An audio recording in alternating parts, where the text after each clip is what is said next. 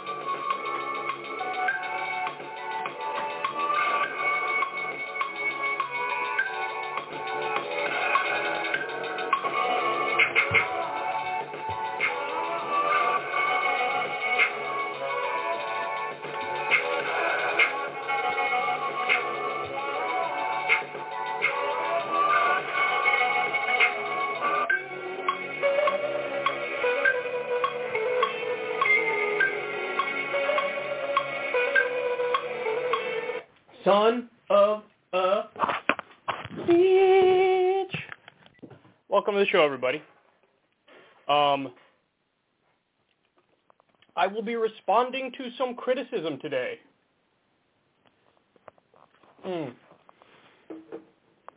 Probably one of my least favorite things to do, but it's also probably one of your favorite things to see. So,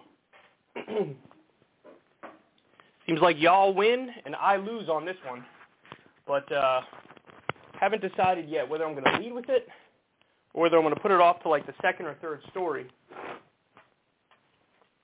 Apparently I should have brought some tissues in here. I got that like allergy season runny nose thing going on, so perhaps that was a mistake on my part.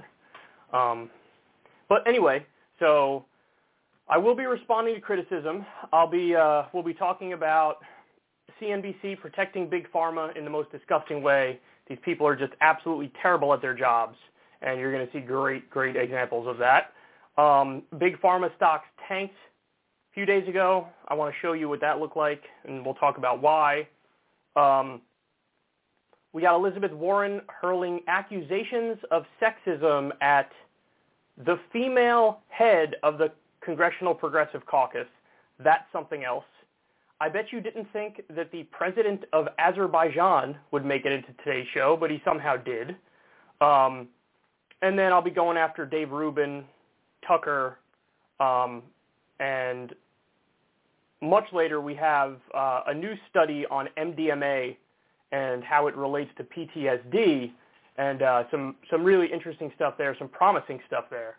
So really looking forward to that. All right, so without further ado, let's go ahead and get started. And I'm going to do that. You know what? I'm going to lead. With responding to some criticisms, of me. Okay, here we go.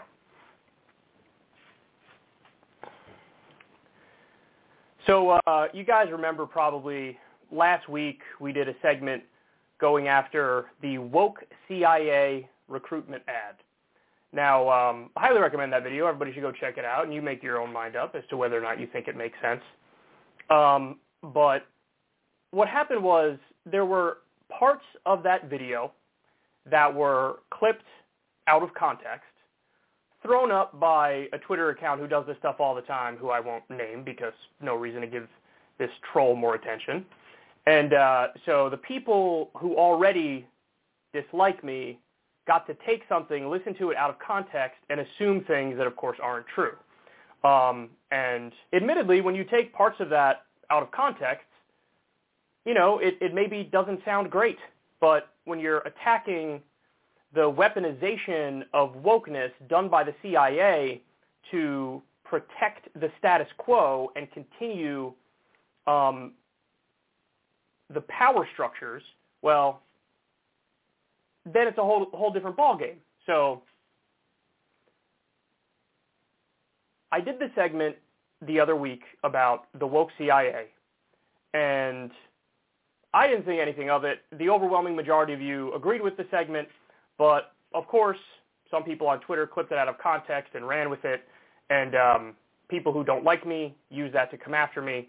Well, to my surprise, perhaps a little bit, somebody who I actually like caught wind of the clip, watched the clip, and responded to it. So this isn't a segment to attack this person. I view this as like an opportunity to further discuss this issue and dive into it and flesh it out and tell people what my position really is and what I think makes sense and what I think doesn't make sense. So you're going to hear here a clip of the streamer Vosh, political streamer, lefty, named Vosh, and he's going to basically dissect this clip from my woke CIA video. Watch. Intersectional. By the way, this is in response to that CIA woke ad, which, by the way, was terrible. No actual person in the real world uses that term unironically. It just doesn't happen. Sure, in elitist liberal academic circles, they might talk about this shit, but that's not a normal, common person. It's not. There is nobody who's working a 9 to 5 and trying to pay the fucking bills who's also, thinking about intersectionality and being cisgender. That doesn't happen. On top of bringing up intersectionality, she brings up the patriarchy. So now you see what's going on here. And by the way, this is not going to stop. So this is the CIA's doing it, the FBI's going to do it, the Democratic Party has been doing it for the longest time. I'm not for Medicare for all. I'm not for free college. I'm not for a living wage. I'm not for ending the wars. I'm not for ending the drug war and freeing the nonviolent drug offenders. I'm not for any of the actual policies that are important and would fix the country and make everything better. But I will say the word intersectional, and I will give you my pronouns in my bio. And I will create an identity around my generalized anxiety disorder and make you feel like I'm relatable. I will, say I'm on the LGBTQ spectrum, or I'm cisgender, or I believe in diversity, and I have people of color in my family, or I'm a person of color. They will give you everything when it comes to labels, social issues. And by the way, it's hilarious that the CIA is doing the Democratic Party trick. I believe in diversity. I'm strong. I'm proud. I'm a daughter of immigrants. I'm a woman of color. I'm perfectly made. I'm proud of me. I'm a cisgender millennial. I have generalized anxiety disorder. I'm intersectional. I despise the patriarchy. And by the way, my main job is going to be to press the button on the drones that blows up innocent people overseas. There's the clip. There are a few others that follow it, but that's the main one. We can talk about that. I appreciate all the people in chat getting angry at Kyle Kulinski for saying exactly the sort of thing that I've said in the past, at least sometimes. So let's talk about what we like and what we don't like, okay? So here are the things that I like. A lot of what he says for the majority of this video is kind of a paraphrasing of something Malcolm X once said about the symbolic gestures. What are the symbolic concessions? I'm not familiar with the full, or I don't remember the full quote. But the idea is essentially this. The elites, we can talk about politicians, we can talk about the CIA, we can talk about corporations, whatever, people with social power, are more comfortable placating to what we consider to be intersectional demands, intersectional wishes, than they are meaningful class-based issues. And that is completely true. I'm only pointing out that to conflate intersectionality and liberal identity politics just because the CIA used the term intersectionality in an advertisement is very irresponsible to me. And the opening statement from Kyle Kulinski, only liberal academics talk about this, strikes to me very similar to this really bad tendency I see from some populists online, where when they say the working class, what they mean is the white working class. There's a bit of an overlap there. Oh, the regular people, they don't deal with intersectionality. This is an academic thing. Well, to be fair, Marxist analysis is also not something the average person banties about, but the ideas are relevant to everyone. And to say it like that, it kind of makes it seem like, progressivism, intersectionality, these are like frivolous, offhand issues cared about only by a collection of soy-faced academic elites. Real people care about working class issues. Hey, well, the most predominant working class demographic in America is and always has been brown and black people. If you want to criticize liberal influence, go for it. God knows I do it. I do it all the time. But do not diss intersectionality or intersectional analysis just because the terms associated with it get misused, get cynically employed by corporations. Here's an interesting hypocrisy that I've noticed. You know all those leftists and left-leaning people who are like, intersectionality is stupid, we should focus on class issues. And the reason they say that is because, like, woke corporations misuse this terminology. You know what I mean? Like, I see that all the time. It's like, you know, Coca-Cola had a Black Lives Matter scam. Black Lives Matter has been co-opted by corporations. Why don't the types of people who say that ever complain about working class issues being co-opted by Tucker Carlson? To be fair to Vosh, I don't know if that last part there that I showed you, and watch the whole video. I'll put the link in the video description box. I want you to get the totality of his comments, not just the snippets that I showed you. But so to be fair to Vosh, I don't know if that last comment was directed at me, or I don't know if it's directed at some nondescript, you know, populist lefty that he's talking about who's online. But, you know, needless to say, and obviously you guys know this if you're watching this channel and if you do on a regular basis, that criticism doesn't remotely make sense when it comes to me, because you can do a search, Secular Talk Tucker Carlson. In the history of this show, we've done 32 different segments on Tucker Carlson. The overwhelming majority of them are to go after Tucker Carlson, and the ones that aren't are like him debating John Bolton about the Iraq war, where Tucker's nominally taking the anti-war position, Bolton's taking the pro-war position, and even in those segments, what I typically do is say, and by the way, just so you know, even though he's right on this issue, he's generally a fraud, he's not really a populist, so on and so forth. So, you know, listen, just to be clear about this, I went back and made sure, and I searched Secular Talk Tucker Carlson. Here's just some examples of the segments that I've done. Tucker Carlson defends loser corporatist John Delaney. Tucker Carlson smears Bernie Sanders. Tucker's staggeringly silly Green New Deal conspiracy. Tucker Carlson's very stupid attack on Ilhan Omar. Tucker Carlson pretends to be against elites on Fox and Friends. And then, listen, I think the most ironic part of this is, as I was watching this clip from Vosh, and again, I don't know if he's specifically referring to me in that particular criticism. I'll give him the benefit of the doubt in the sense that we'll say he wasn't. He was critiquing some general, you know, populist lefty. But as I was watching that clip, the most recent upload on the Secular Talk YouTube channel was fraud populist Josh Hawley opposes even moderate infrastructure bill. So if the idea is like, you know, why aren't you critiquing the frauds on the populist right for weaponizing class issues, the response is simple: I am doing that. In fact, I do it all the time. In fact, you know, a lot of my segments are going after Fox News hosts. And the reason I do that is because Fox News is still the #1 name in news. And so a lot of people get swayed by that nonsense. So somebody's got to respond to it. Now, I respect others who focus more on internet culture, online culture, but I like to have a mix of the old school stuff and the new school stuff, because the old school stuff is still very important, even though many people online might not necessarily realize that. Okay, so that's the first point.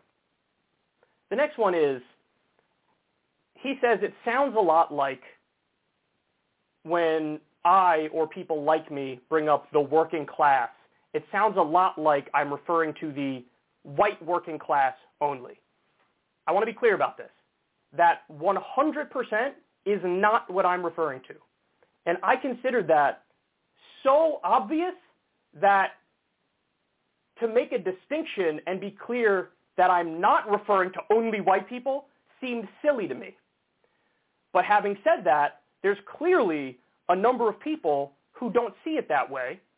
Vosh is not the only person making these sorts of criticisms. There are others as well, and I'm going to get to one in a little bit. I like Vosh, and I actually like the other guy who criticized me, but I'm going to respond to the other guy's tweet as well in a little bit. But just for the sake of being extra clear, from now on, when I talk about the working class, I will either say the Rainbow Coalition working class or the multiracial working class. Now, is it a little annoying that I now have to put the thing that says, hey, by the way, I don't just mean white people. Yeah, that's really fucking annoying. And the reason it's annoying is because anybody who's familiar with this show knows when I say the working class, of course I mean people of all different races. And Vosh goes on to make the point like, hey, you know, who makes up a lot of the working class? People of color. To which I respond, exactly. So why would anybody think when I say the working class, I'm referring to only white people? I mean, I honestly think it's ridiculous. But just for the sake of clarity, from now on I'll say the Rainbow Coalition working class or the multiracial working class.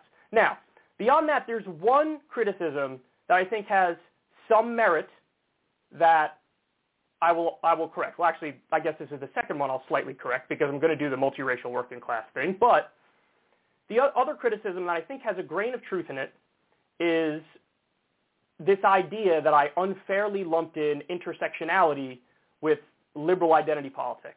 And his argument is, yeah, criticize liberal identity politics all you want. I criticize liberal identity politics. But don't lump in intersectionality with it because that's not fair because intersectionality actually matters. Now, intersectionality, the concept of intersectionality is not something that I'm against. And the idea, for those of you who don't know what it means, and I know most of you do know what it means, but just to sum it up in layman's terms, it means that all these different political issues are linked and they're all related, so you should care about a variety of the issues. That's the idea behind intersectionality. So my problem isn't with intersectionality, the concept. I agree with the concept of caring about a variety of issues because they're all linked. My issue is with the literal term intersectionality. And the reason I have an issue with the literal term is because it's insular and off-putting to most normal people. Now, people also come after me for saying most normal people. When I say most normal people, I include people of color. I include the LGBTQ community. I'm talking about the overwhelming majority of people, full stop. And if you don't think that that word is off-putting to most normal people, you're not talking to most normal people on a regular basis. You're just not. Sorry. You know, it might be in certain cliques online that might be super popular to use the term intersectionality, but in the real world, it's just not. And if somebody disagrees with that, I just think you're factually wrong. And by the way, to prove my point, now I haven't seen polling on that specific term, cisgender, to be fair, okay? But if you look at the woke vernacular and how popular it is in broader society, this is the point. There was a poll recently where they asked Hispanic people, do they use the term Latinx? You know what percentage does? 3%. That's my point. That's my point, is that the language, the terminology is incredibly insular and subculture-y. And if you want to be part of an insular subculture, okay, by all means, go right ahead. I'm not knocking you for it. But my point is, don't pretend like it has broad appeal, because it fucking doesn't. It just doesn't. Okay, now, there is some other stuff to respond to. So he goes on to bring up this thing called the Nosball vortex, however you say it. The idea is like, oh, you know, you don't want to be part of the people aligning the far right with the far left, so like Nazis with Bolsheviks, because that's a dangerous game to play, and those people are our enemies, so on and so forth.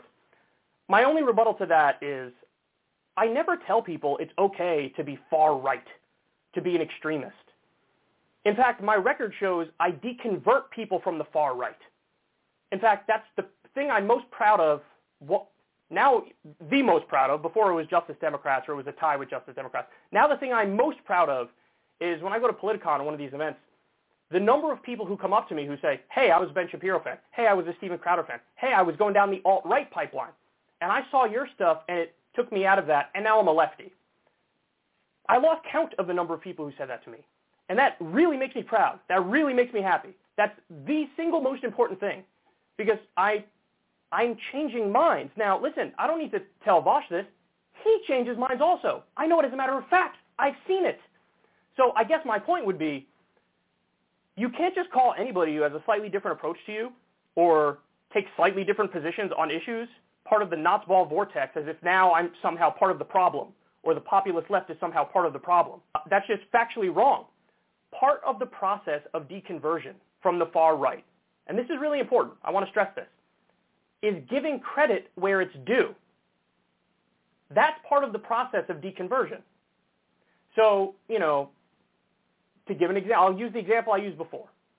When Tucker Carlson says, hey, we should get out of Iraq, the war was dumb, and I'm going to debate John Bolton on it, and, tell him he's an idiot for being a neocon hawk. Part of the process of deconversion is when you talk about that segment, you say, Tucker is nominally correct with the words he's saying on this issue. He's being accurate. This is right. Now, you also can bring up, well, let me explain why he's also a fraud. He's not really a populist, and, he had some questionable comments on Iraq previously, what he called like semi-literate primitive monkeys or something live there. But the fact of the matter is, when you say, hey, you got a point when you schooled John Bolton, what happens is somebody who might be a Tucker fan would watch that segment, and they'll say, well, okay, well, he just said Tucker was right about the anti-war stuff. Let me listen to what else he has to say. And then when you hit them with the criticism, they're more likely to listen to it because you also gave credit where it's due. So, there's a lot of libertarians who watch my show. Why? Probably because I'm in favor of ending the wars. Probably because I'm in favor of legalizing marijuana. There's a number of positions I have where I line up with libertarians, even though on economic issues, I disagree with them massively. The fact that I'll say, hey, you guys have a point on this thing, means they go, interesting, let me listen to the rest of what he has to say. That's an important part of the deconversion process. You can't just have guns blazing all the time for everybody around you, no matter what the details of what they're saying is, because then you're siloed off in your own little corner, and you're never going to win. You're never going to gain support. You're never going to push the movement in the right direction. So I think that's another important point. But I want to get even more specific. So let's get to my criticism of wokeness, okay? My criticism of wokeness is twofold. Number one, it's exploited by the powerful and used as a leftier-than-thou veneer. That's the CIA thing. And the CIA has done this a number of times. Corporate Democrats do this all the time. When these powerful institutions cave on the symbolism, they're caving on the symbolism. They'll use your terminology. They'll use your words because nothing hinges on it.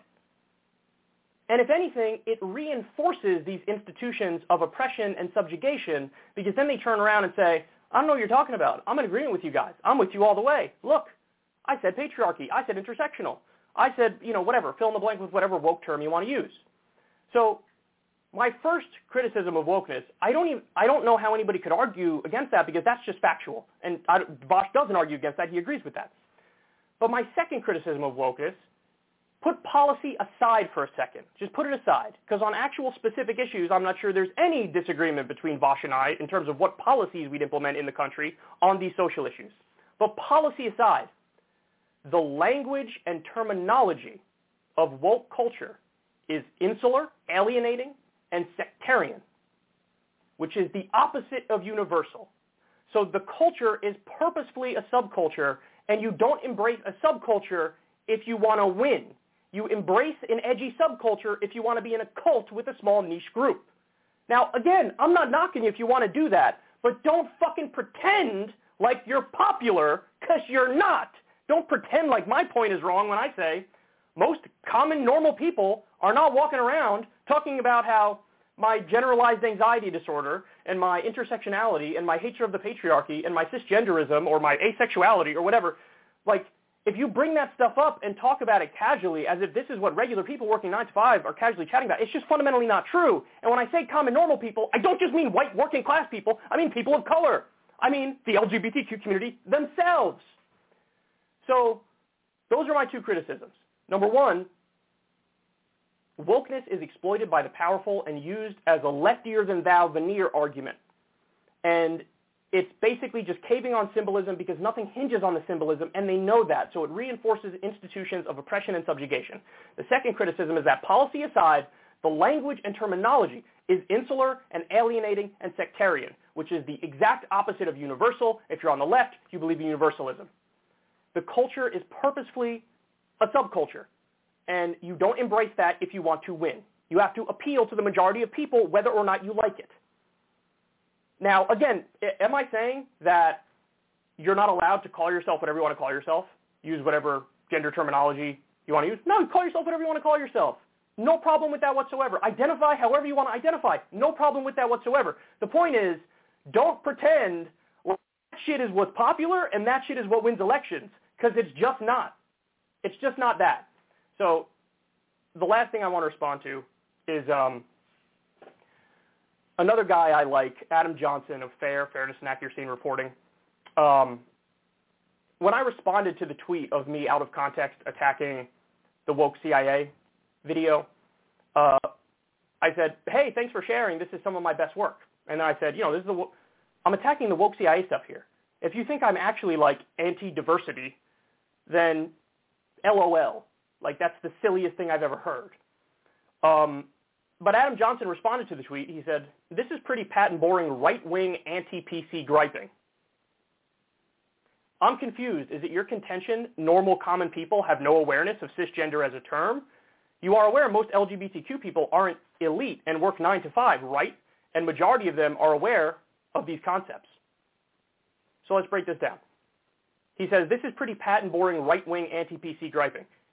It's only right-wing if you define it as such. You say any talk of political correctness or wokeness from this perspective is by definition right-wing. Now, you can make that claim, but I don't agree with you. And the fact that I have this position, somebody who's clearly a leftist, and over 95% of my lefty audience agrees, and I know that because of the like to dislike rate on the video, well then, perhaps you might want to concede that indeed this is not by definition right-wing. But my guess is he's defining it as that because that's how he views it. That if anybody criticizes wokeness or political correctness, that by definition is right-wing. So I disagree right off the bat. It's not right-wing. You could smear it and call it right-wing, but it's not. It's inconvenient that a lot of lefties happen to agree. Then he says, I'm confused. Is it your contention normal common people have no awareness of cisgender as a term? No, my claim is normal common people don't use the woke vernacular and the woke terminology in everyday life. And this is the part that pissed me off. You are aware that most LGBTQ people aren't elite and work 9 to 5, right? Yes, Adam, I'm very aware of that. And when I talk about normal common people, I'm talking about the Rainbow Coalition. I'm talking about the multiracial working class. But it's amazing to me that a lot of people, when you talk like this, they assume you're talking about only white guys in hard hats in 1950 in a union. Why are you assuming that? That has a lot more to do with you than it does me. Because my default, obvious position is that when I talk about normal common people, of course I'm including LGBTQ people. Of course I am. And most LGBTQ people don't use woke vernacular. Most people of any minority group don't agree with the woke vernacular. Now, again, I have no polling on this specific term, cisgender. I looked for it. I couldn't find it. But what I did find was a poll on the term Latinx. And very respected polling company, I don't know if it was Gallup or Pew or whoever, they asked Hispanics, do you use the term Latinx? And again, only 3% of them said, yes, I do. That's my point. That's it. That's the whole point. That's the whole point. Normal common people, including people of every minority group who are part of the working class, of course, they don't use your terminology. They don't. That's just a fact. That's just a fact. Now, again, you don't have to like that, but it's a fact. So that's probably the criticism that most got under my skin is this idea that, like, when I'm referring to the working class, I only mean white people. Why would anybody ever think that? Because you're actually straw-manning people who believe what I believe and assuming that there must be some bigotry somewhere in there for them to make the claims that they're making. And I'm sorry, but that's just not true. The final thing I'll say is, to prove my point that when I derided intersectionality, I didn't mean the concept. I meant the actual literal term. I say in the exact video that Bosch is responding to, I bring up Medicare for all, free college, living wage, ending the wars, want to talk about justice for people of color overseas who are being killed by U.S. empire, and freeing nonviolent drug offenders, and legalizing, taxing, regulating drugs. The drug war disproportionately targets people of color. When I talk about all those issues, that's intersectionality. You care about all these issues that affect all these different communities. That's intersectionality. I'll go further. Do I support transgender folks being a protected class in the same way that racial groups are protected classes? Yes. Yes. 100% I do. So do I care about all these issues? Of course I care about all these issues. I believe in intersectionality as a concept. What I don't believe in is pretending like the term intersectionality is popular and that most people use it when they don't. They don't use Latinx. They don't use intersectionality. They don't talk about the patriarchy. And again, define yourself however you want to define yourself. Use whatever terms you want to use. Just stop pretending like it's popular because it's not. That's the point. It's not popular. Nobody uses that vernacular except liberal elite academics and very tiny niche subgroups. Now, that's the problem that the left faces. And I really think this is maybe the most important point, is that the left, at the same time, they want to win and get power and implement our policies, they also sort of want to remain its own little exclusionary, edgy subgroup. You have your niche little fellow members of your cult that believe everything you believe, and you want at the same time be countercultural and the dominant cultural force. You cannot have it both ways. You cannot have it both ways. Now, am I arguing you give in at all on actual policy issues? No, not at all. Not at all. But I am arguing you do whatever the fuck you have to do strategically to win. And if that means dropping the edgy vernacular, who gives a fuck? Drop it. Drop it, drop it, drop it. Drop it now. Drop it ASAP. So that's my take overall. This is a very, very long segment, but I felt like it was important. Because again, I like Vosh. He's done some great work. He's debated so many asshole right-wingers. He's deconverted a lot of people. He does a lot of solid coverage. Him and I have disagreements. That's fine. You disagree with a lot of people, right? Like, you're never going to agree with somebody on everything. But this needed clarification, and this issue needs to be dissected more, because there is a breakdown in understanding or a disagreement. And I don't think that a lot of it is very constructive, because there's just this straw manning of people who are on the populist left as if, you know, we're somehow a few steps away from fanboying Tucker Carlson or some shit, when I would put my record of calling out Tucker Carlson's bullshit against fucking anybody.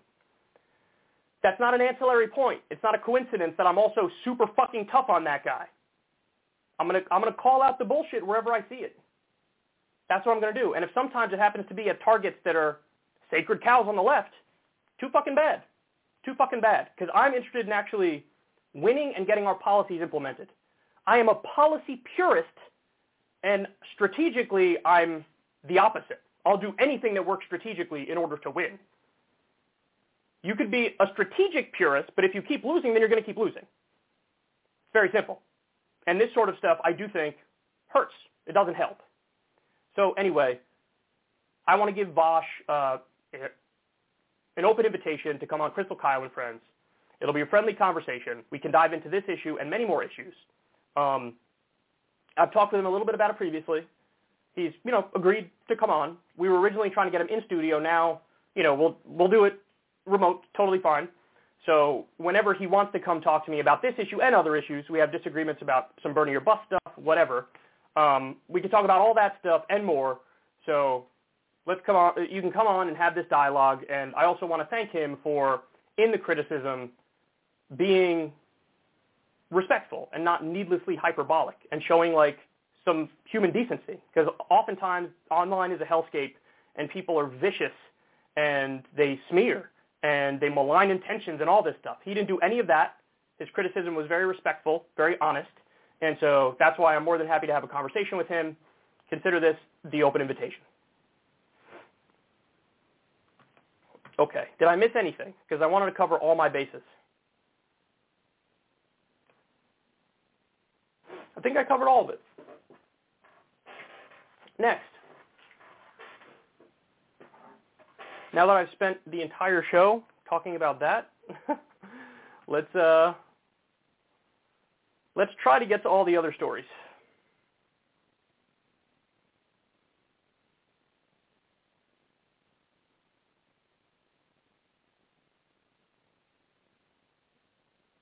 right, here we go. So Joe Biden tentatively is agreeing to a waiver of patent protections for Big Pharma when it comes to the COVID-19 vaccine. It's a little more complicated than that. He is agreeing to further World Trade Organization negotiations, so they want to work out new terms to do some sort of a waiver. Okay, so we have to wait and see what all the details are. But either way, corporate media and Big Pharma hates this. What they wanted was Joe Biden to be like, no, I'm not doing any waiver, and Big Pharma is going to make as much profit as they want, and we don't care about people in the developing world. So here comes the corporate sycophants at CNBC to make terrible arguments against Biden. Okay, this is the situation to debate this morning. I think the emotional response to this conversation is obvious. This makes sense, doesn't it? We want to help people save lives. Of course, everybody wants to do that. Whether this is the way to do it, it's a debate we've got to have, and the risks around it need to be talked about. I take a distinction there with Ben Bain about the polarity involved, maybe being in Washington, and you're always seeing the polarity. I thought the Biden approach was a bit nuanced towards a discussion, towards a narrowness on the specific COVID-19, but it's real simple. The smart people that make these wonder drugs don't trust them. That's all there is to it, John. Yeah. I mean, this has been going on forever. This goes back to measles, German measles. This is a great concern people have. This is a great concern that people have. At least this will be the first step towards something else. Yeah, the idea here of potentially opening up not only for another crisis, but just in general to drug production, if you remove some of the financial incentives for biopharmaceutical companies to innovate, what does that do long term? That said, the Biden administration has been very clear, John, saying that this is a one-off, it is a very specific situation and does not set a precedent. And frankly, the moves that you're seeing in the market seems to edify that people believe that for now, John. But what Every part of that is egregiously incorrect. They said, well, the smart people that make these wonder drugs don't trust them. This is the great concern that people have.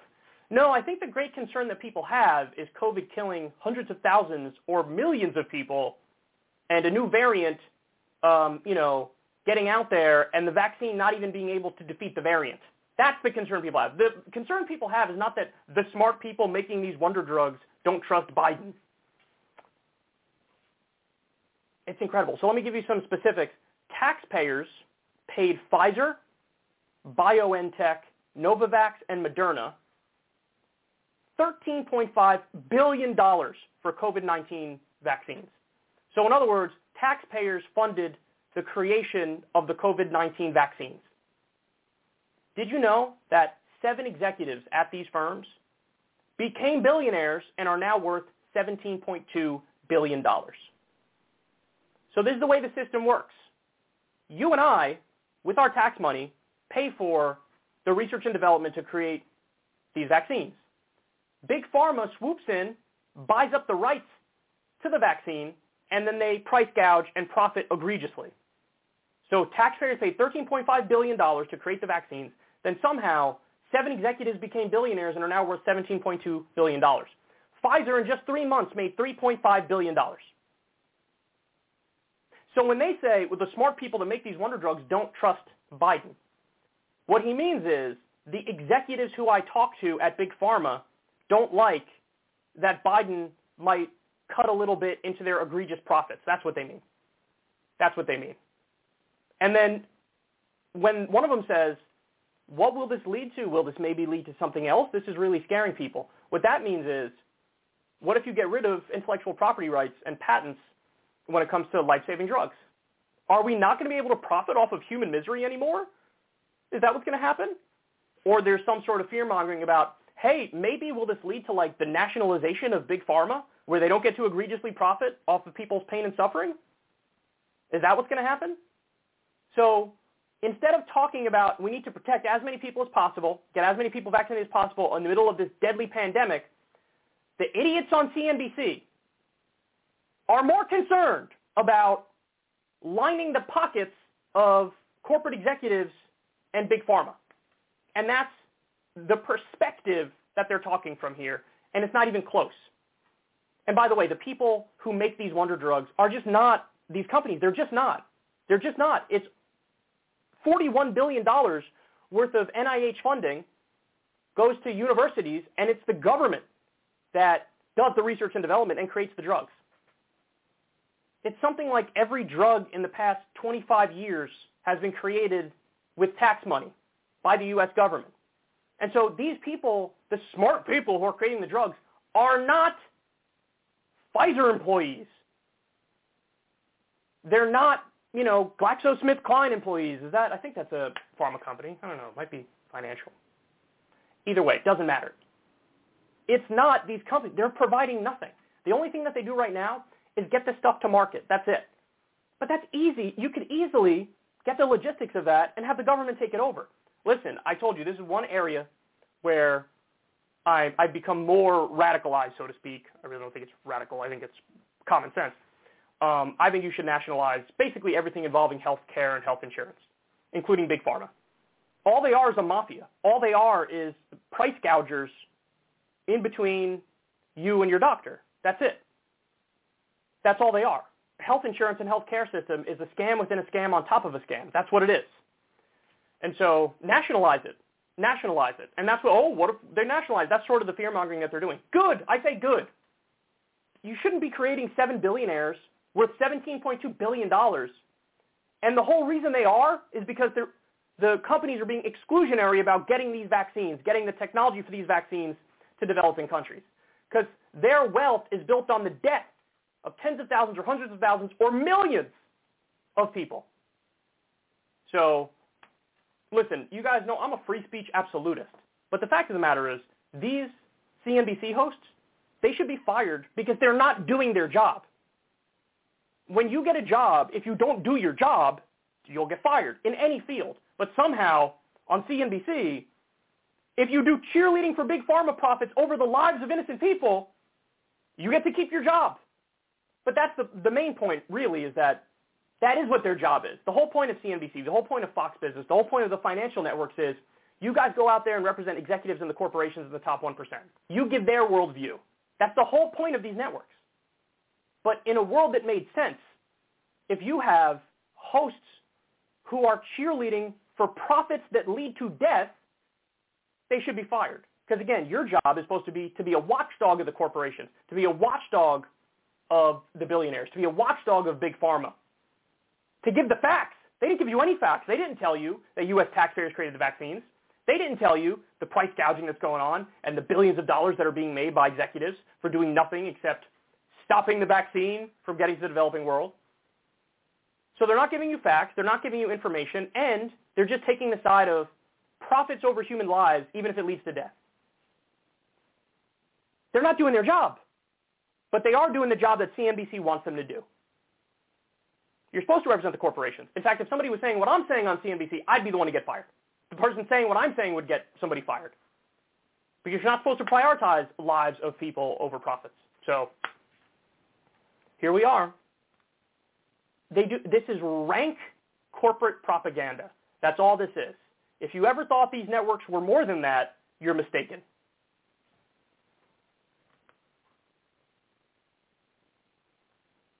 All right, next. So big pharma stocks tanked over the idea of vaccines for all. Let me start that over.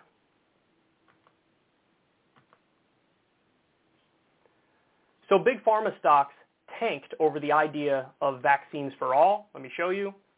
Pfizer, BioNTech, Novavax, Moderna shares plunged to session lows after U.S.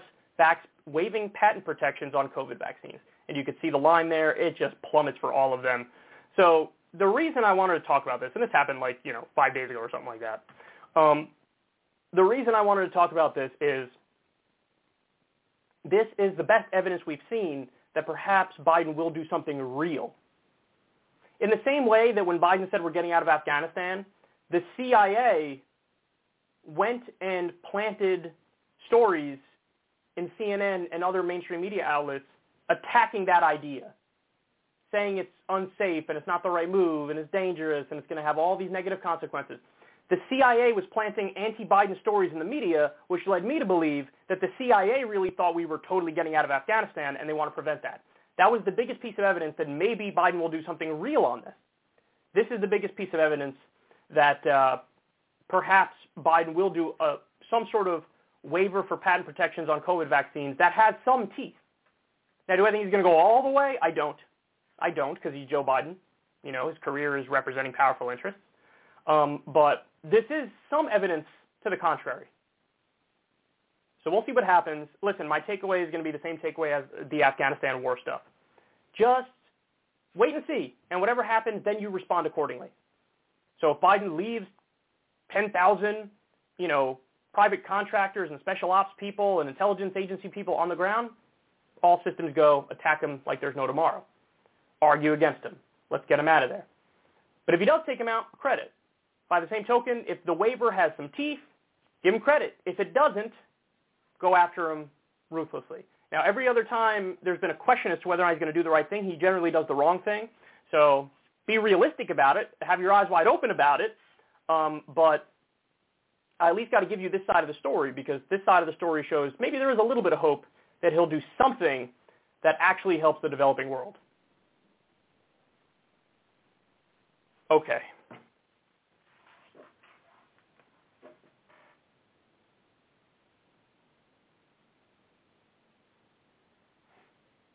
All right, next.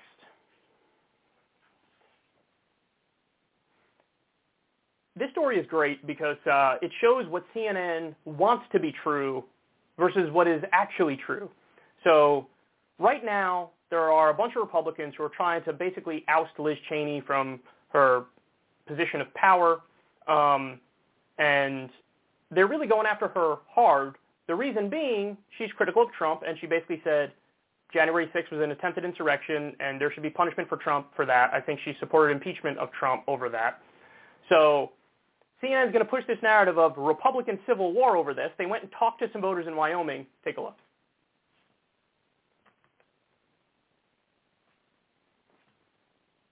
And that's why Wyoming, the splendor of Wyoming is plentiful. The number of residents is not. And that's why Wyoming only has one seat in the U.S. House of Representatives. So Liz Cheney represents every person in the state, like her or not.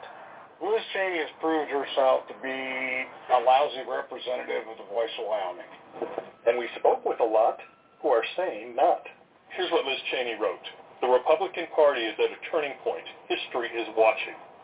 Whose side are you on, Liz Cheney or Donald Trump? Donald Trump.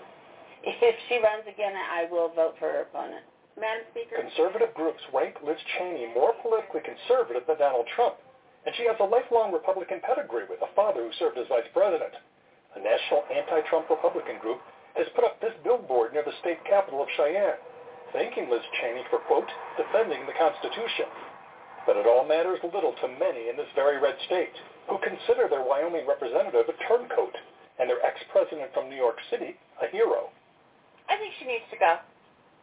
How come?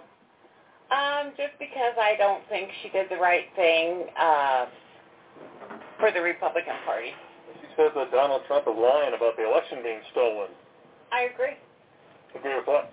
I agree that the election was stolen. There's no evidence of it. Well, eventually it might come out. In this dispute, do you think Liz Cheney has the right to be angry with Donald Trump? No. Why? Because I don't think he's wrong.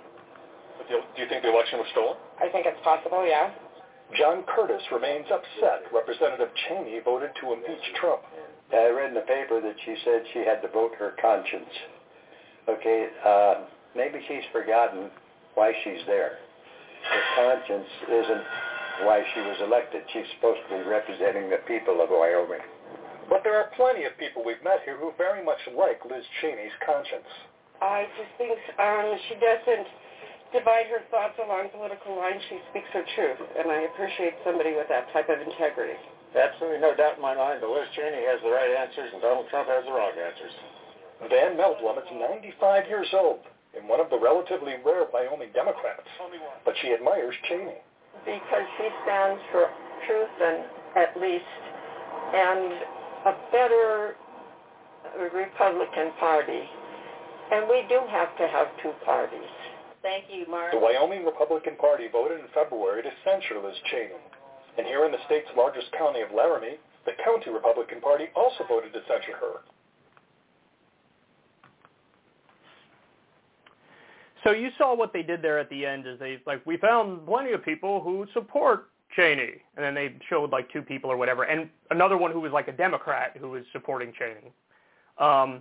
They're trying to gin up this narrative of like, hey, it's like 50-50. It's like a split. It's a civil war or whatever.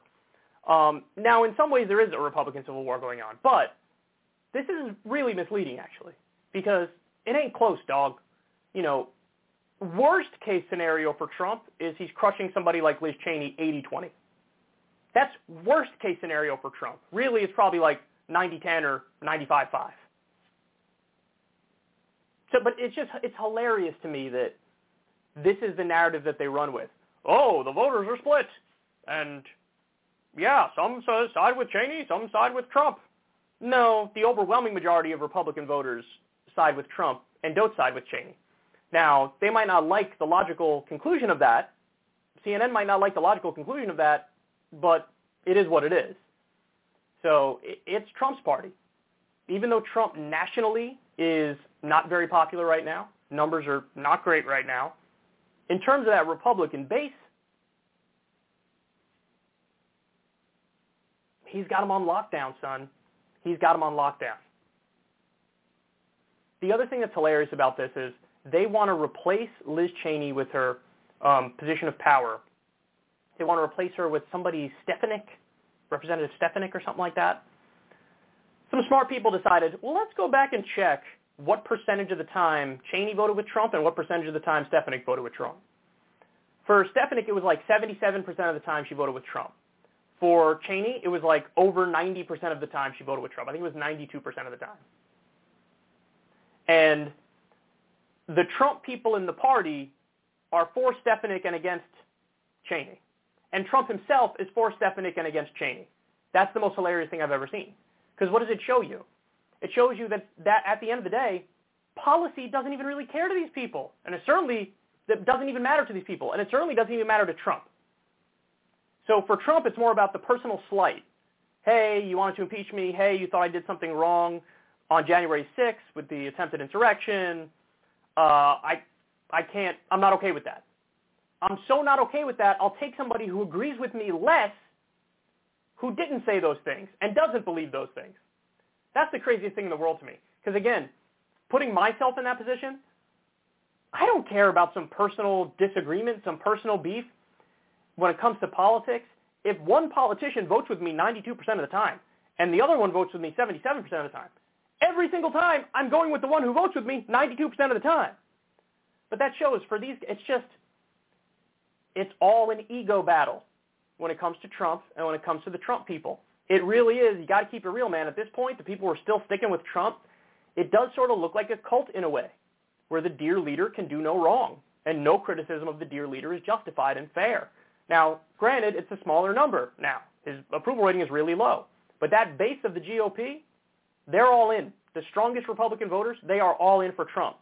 And they're really telling on themselves here with how little this is about policy, how little this is about the direction of the country. It really is just about, that guy makes me feel good. Trump makes me feel good. That's what these people are saying. And so I don't know what it is. It's the fact that he's arrogant and brash and he doesn't back down. Is it the fact that he's now an endless culture warrior for the right? I do think that many of these voters, the culture war overrides everything else. And Trump's the embodiment of everything they agree with on the culture war. So we'll see what happens with Liz Cheney. We'll see if she gets ejected from the party or from leadership. I mean, listen, what I hate to hear, and I actually heard this weekend in Washington, D.C., I heard somebody say, I feel so bad for Liz Cheney. This person was a Democrat saying that. And, we know based on the conversation that was going on. But I feel so bad for Liz Cheney. So now you have some Democrats who are like, oh, yeah, we support Cheney staying in that position of power. Why? Why would you do that? Because Liz Cheney agrees with Trump over 90% of the time, and when she doesn't agree with Trump, she's even more of a warmonger and an imperialist than Trump. So why, again, if you're a Democrat and you care about policy, definitely don't support Cheney, but beyond that, don't even support Stefanik. Don't support any of them because none of them are good on anything. So again, the point is, your bar needs to be better than like, I'm okay with you if you hate Trump. Because there are plenty of people who hate Trump who are also wrong about virtually everything, and Liz Cheney's a great example. I have no sympathy for Liz Cheney. Is she right on the very narrow point that the election wasn't stolen? Of course. But look how low the bar is now. We're giving people credit for saying that. It's going to take a little more than that for me to think you deserve a position of power in the government. So, politics is so gross, and stories like this really highlight that. Because this is stuff that's being pumped out there by corporate media that a lot of people are talking about. And there's so many more important things to dive into and discuss and to put out there through a megaphone with these powerful platforms. Why are we not talking about the war in Iraq and that continuing? Cheney's totally in favor of that, and Trump didn't end the war in Iraq. Why are we not talking about the COVID economy and how people are struggling, homelessness is skyrocketing, all these other problems, and this is where the main focus is. This stuff is so silly.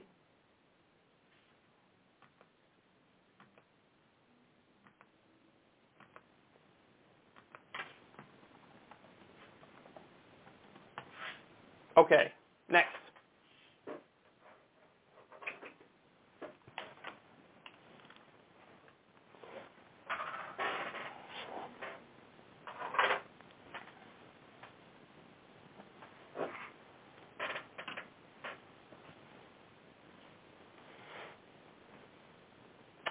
Elizabeth Warren took some shots at the head of the Congressional Progressive Caucus. That's Representative Pramila Jayapal. Jayapal is to the left of Elizabeth Warren, and we just got this little nugget from Politico. This is fascinating, and it dates back to what was going on during the election, 2020 election. Soon after the debate clash, Liberal Representative Pramila Jayapal announced she would endorse Sanders over Warren. Jayapal later told others that she felt Warren had questioned her feminism when she called the Massachusetts senator to explain her decision, according to a person Jayapal told at the time. So Jayapal was even being a big person to call Elizabeth Warren to let her know, hey, I'm going to support Bernie. If I was in Jayapal's position, would I have called Elizabeth Warren to say I'm picking Bernie over you, Warren? No, I wouldn't have done that. Why do you owe her a phone call? Now, to be fair, I don't know how close their relationship is. Maybe they had worked together on some bills or something, and so there was enough of a rapport there or a relationship there where she felt like it was necessary. But that alone, I feel like, is a big thing of Jayapal to do. And if you're somebody who's on the left, it really wasn't a tough question. It was very clear that Bernie was the better candidate than Elizabeth Warren, especially after Elizabeth Warren started campaigning and showed how her focus is nowhere near on the correct issues and all these other problems. But Elizabeth Warren's response was basically to be like, oh, so I guess you're siding with the men over the women.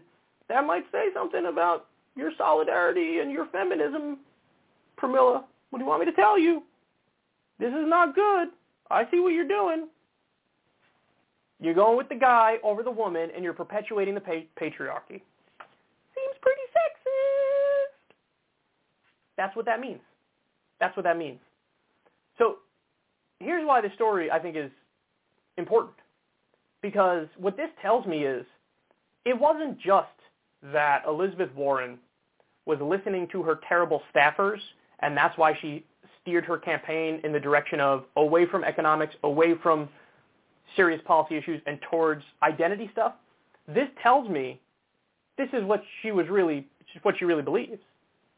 She actually has evolved or morphed her politics away from the person who helped give us the Consumer Financial Protection Bureau and towards somebody who's going to endlessly, harp away on wokeness. There was some actual evolution there at some point, and it wound up with her questioning the feminism, the head of the Congressional Progressive Caucus, who, by the way, is significantly to the left of Elizabeth Warren.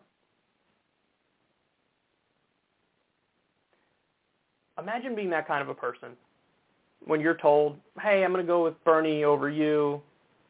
you get like really petty and vindictive, and you lash out in this kind of a way. It's just so sad. It really is. And it's amazing how far she's fallen.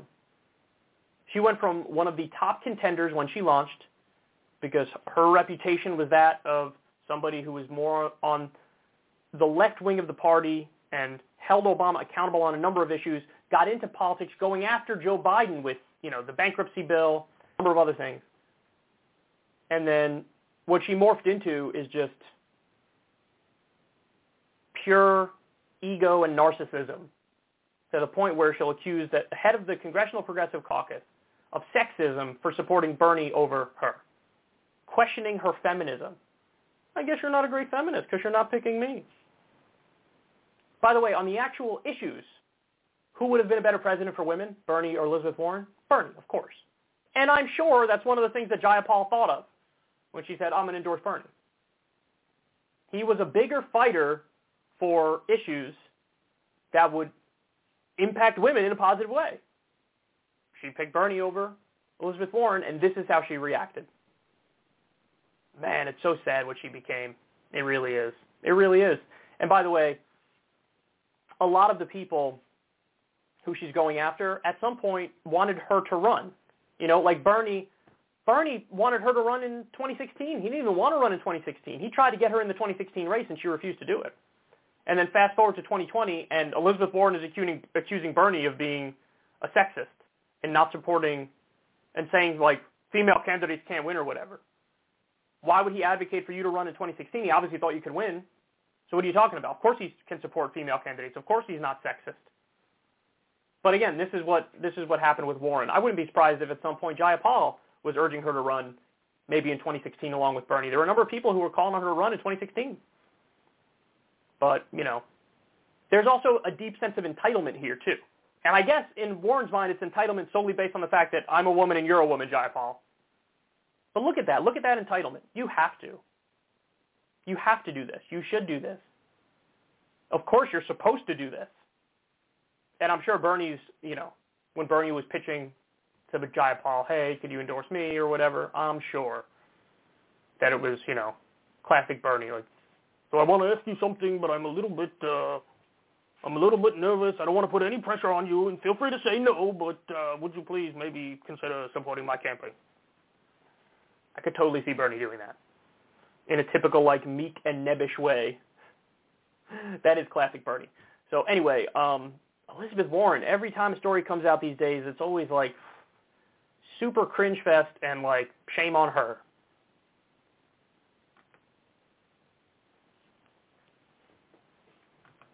Okay, next.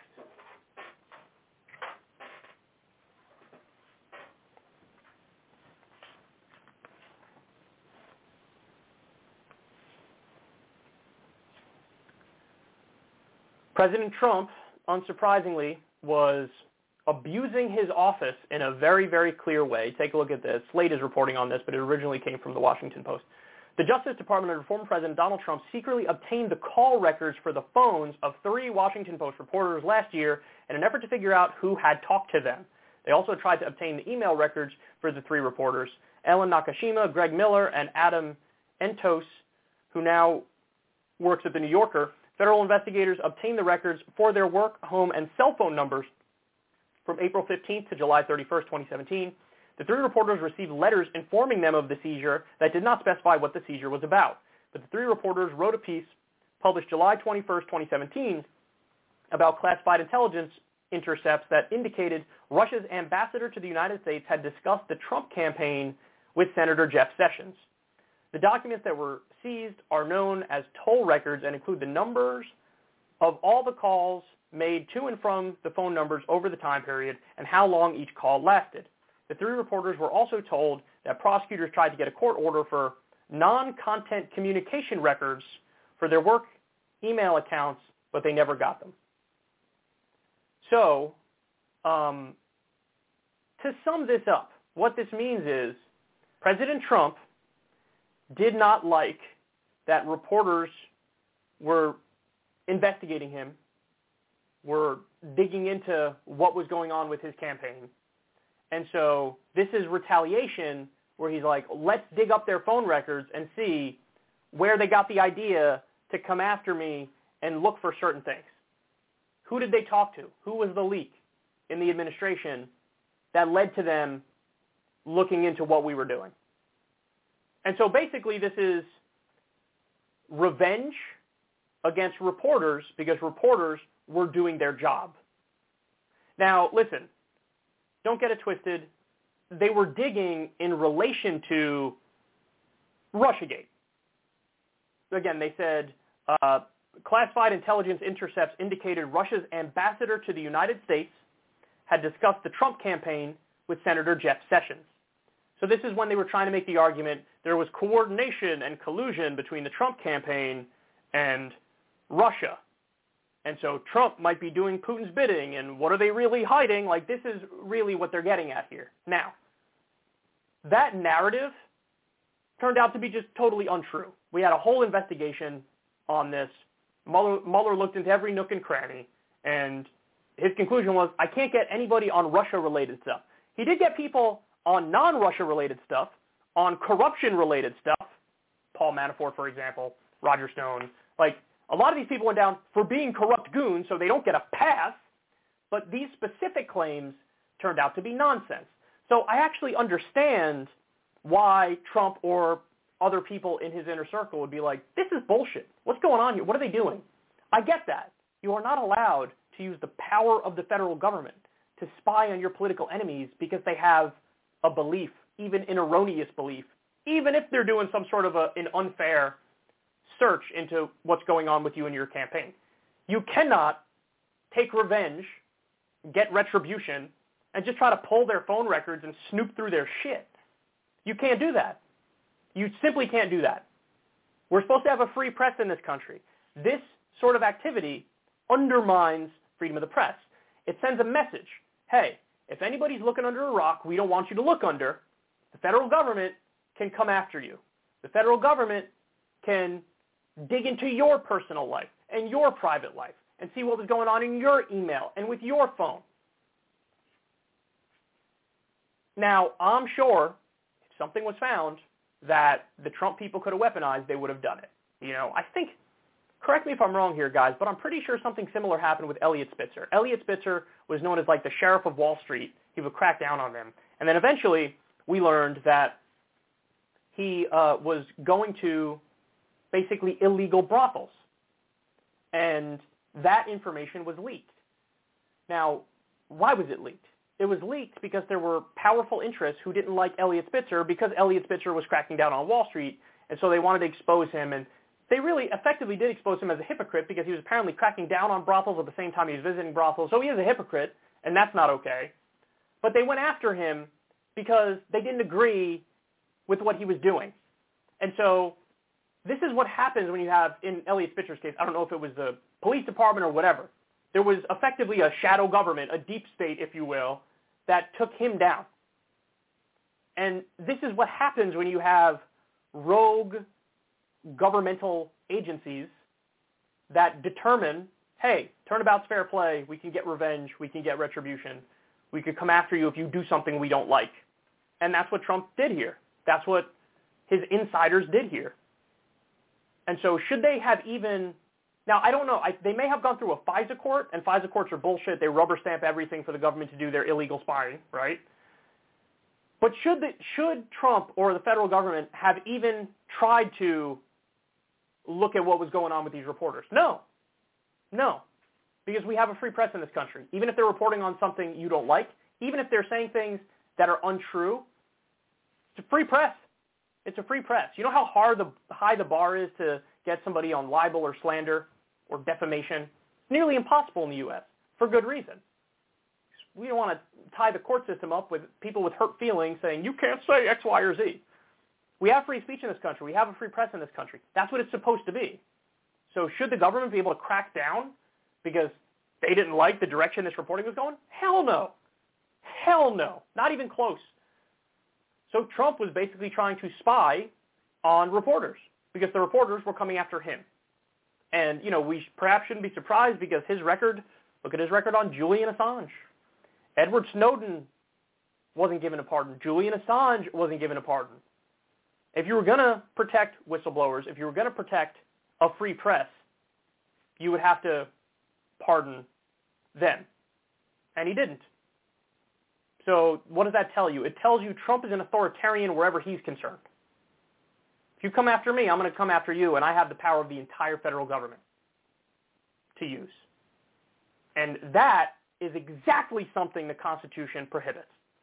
Some sort of thin-skinned authoritarian from weaponizing all this power to use it against people who are just doing their job. Let me take a break. When we come back, congressional approval has skyrocketed. This is really interesting. So we're going to talk about that and much, much more. Stay right there.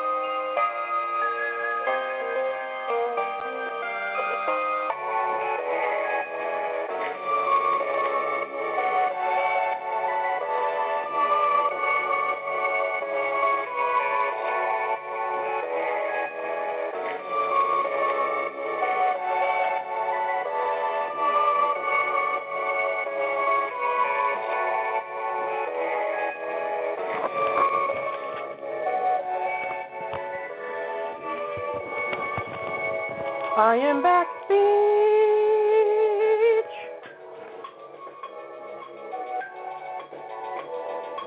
All right, let's continue. Let's talk about this congressional approval rating. This is pretty interesting, if you ask me.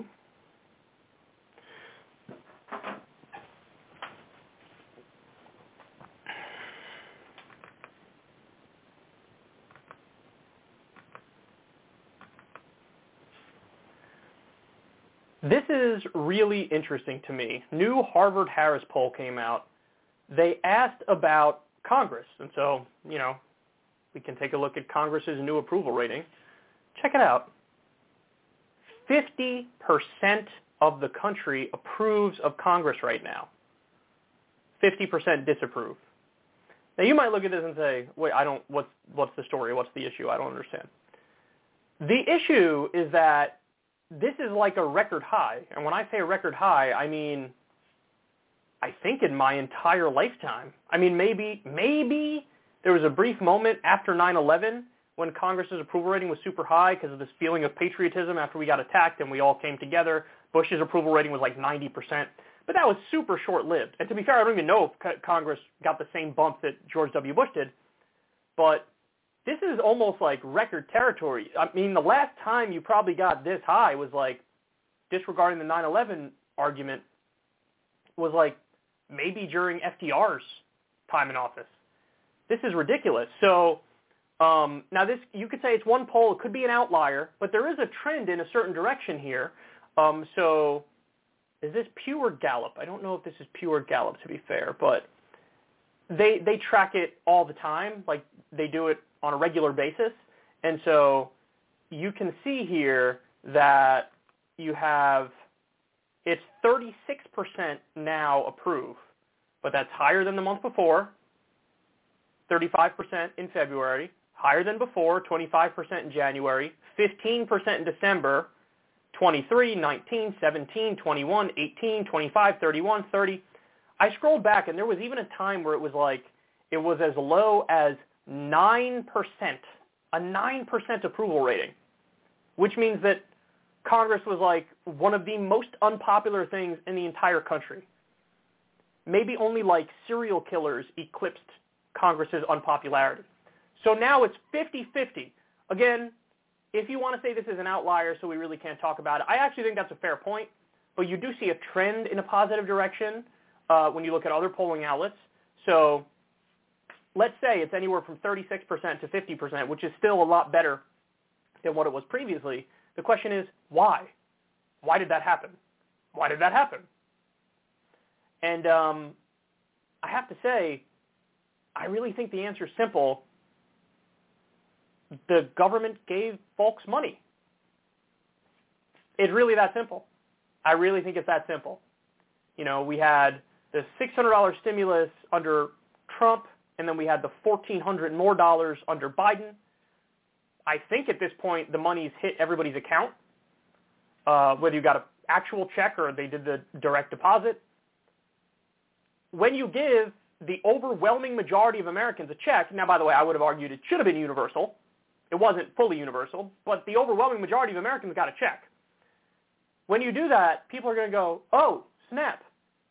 The government just helped me in my time of need.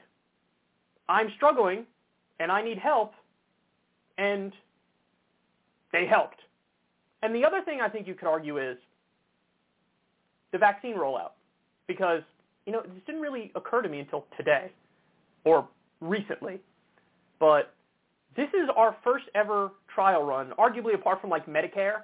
This is our first trial run in universal health care. This is our first trial run in having like a national health system where you remove all the barriers. And it turns out people fucking love it.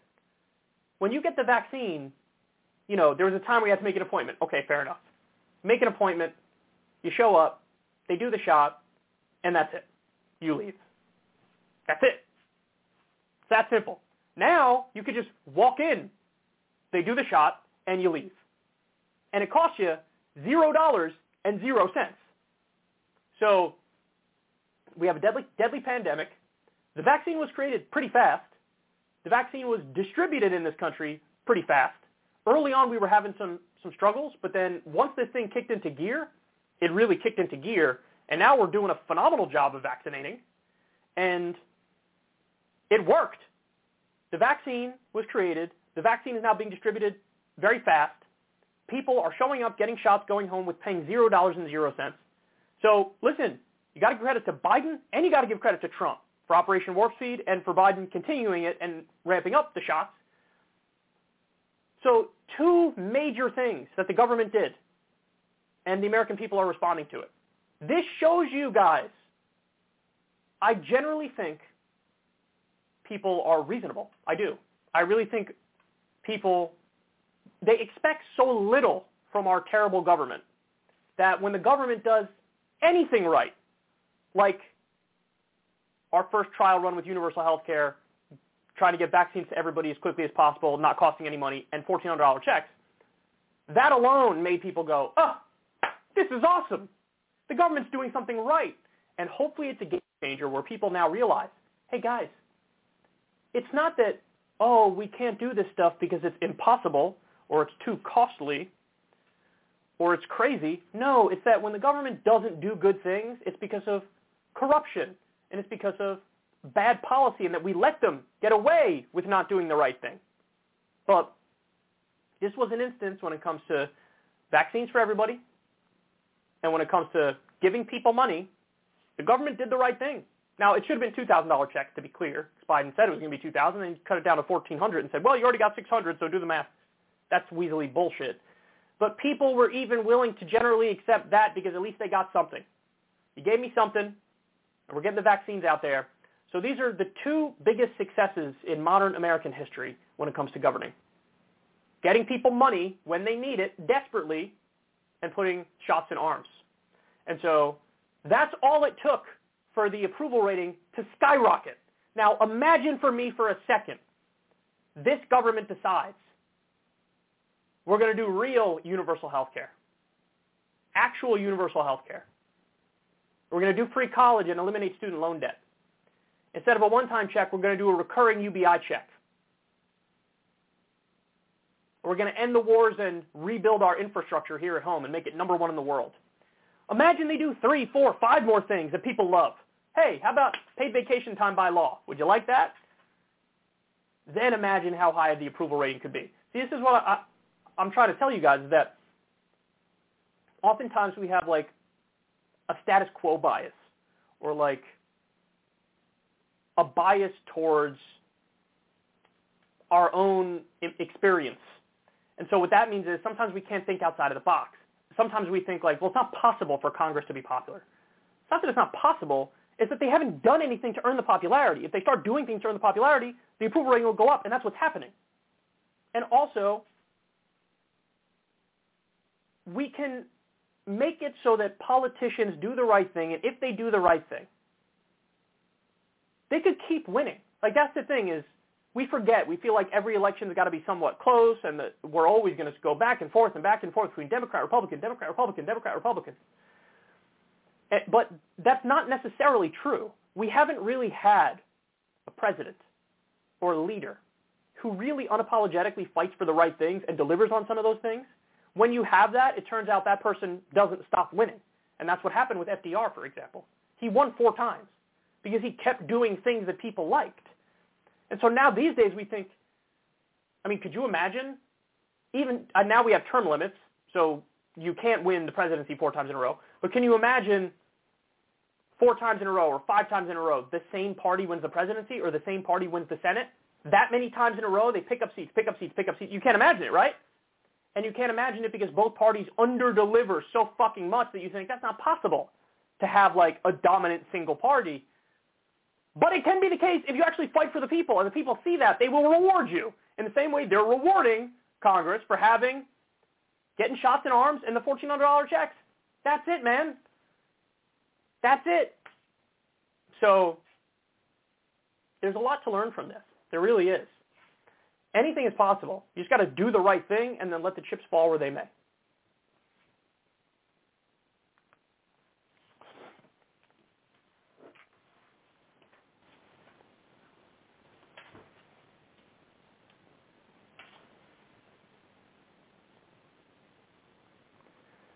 So there's some issues where there's too much bipartisanship. Yeah, I said it. There's this myth in mainstream media that bipartisanship is always good. And that's not accurate because it depends about the details. It depends on the specifics. What are both parties agreeing to in D.C.? Usually when they both agree, it's to deregulate Wall Street. It's to continue endless wars.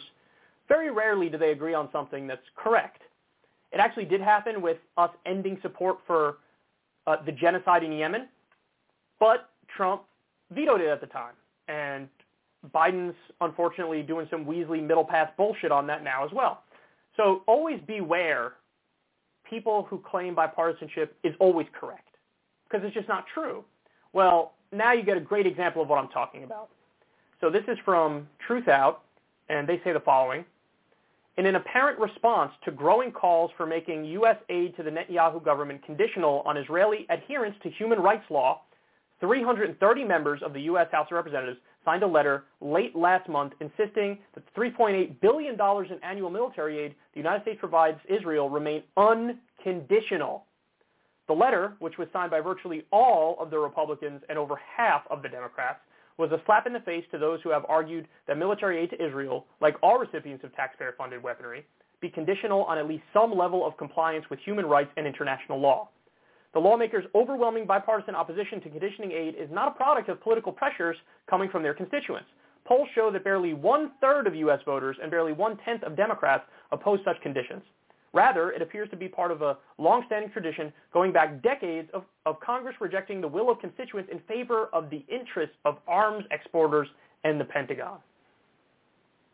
Only 18 Democrats, only 18, said we should condition military aid to Israel. So in other words, only give them weapons if they abide by international law and respect human rights. Only 18. It was 125 who said, no, we want to give them unconditional support. $3.8 billion in annual military aid, we want to give it to them no matter what. No matter what? No matter what. So think about that. How will history judge this? First of all, a fair, objective look at the situation, you would describe Israel as an apartheid state. And that might even be too kind to just call it that. Because there's an argument there's ethnic cleansing going on right now. So to say just apartheid actually might be too kind to them. And you have virtually every single Republican and more than half of the Democrats say, no matter what Israel does, no matter what, we're going to give them the military aid. So what if they lined up children and gunned them all down? According to this, these people would say, I don't care. Give them the military aid, no matter what. They could do apartheid, they could do ethnic cleansing, they could do genocide. I don't care. Our support for them is unconditional. So really what's happening is the politicians are listening to the military-industrial complex and listening to the Israel lobby. That's what's going on. No ifs, ands, or buts about it. Some of them might have a genuine ideological agreement with that, but that says a lot about these people now, doesn't it? That says a lot about these politicians. So I never want to hear ever again from anybody that the United States does what it does overseas because we care about freedom, we care about democracy, we care about human rights, we care about justice. We don't care about any of those things, even a little bit. That's the bullshit fake story we tell ourselves. That's the veneer we put on and show the world as if we're really moral people. As we support apartheid and ethnic cleansing and continued human rights violations. Shame on these people. Shame on them. Shame on them. Only 18 say human rights and international law matters. Only 18. And God forbid anybody responds, why are you singling out Israel? All right, let me make this crystal clear. The U.S. should cut off funding to every single human rights violating country and international law violating country. Every single one. Saudi Arabia, done. UAE, done. You name it, whatever it might be, done. I have no interest in putting the profits of Raytheon and Boeing and Honeywell over innocent people. victims of crimes by powerful governments. I have no interest in it. So I'm not at all singling out Israel, and none of the 18 who did the right thing on this are in favor of singling out Israel. But that will be the reaction. People will say, just like they say about BDS, oh my God, you want to do boycott, divestment, and sanctions to make Israel abide by international law and give Palestinians their human rights? How could you say that? You're singling out Israel, and it must be anti-Semitic. Oh, is it anti-Semitic? Is it Islamophobic when I criticize the Saudi government for beheading people in the public square? Is that Islamophobic? Is that what that is? All these bullshit, weaponized identity arguments, complete trash, not mildly convincing. And if you're even mildly convinced by it, you're a fucking idiot.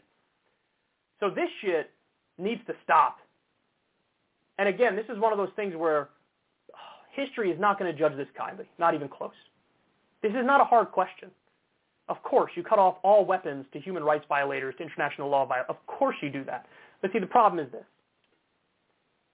We're the number one violator in the world. So, we don't want to, we're partners in crime with Israel. Hey, you guys do your fucked up shit, we do our fucked up shit, and we still stick by each other, right? Isn't that great? Isn't that great? That's the way it works. And military-industrial complex keeps making their profits. The Israel lobby keeps influencing politicians massively. And Palestinians are screwed.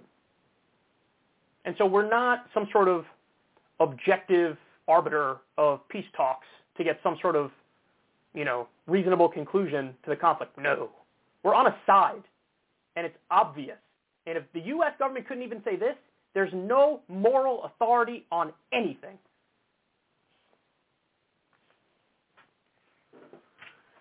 Okay, next.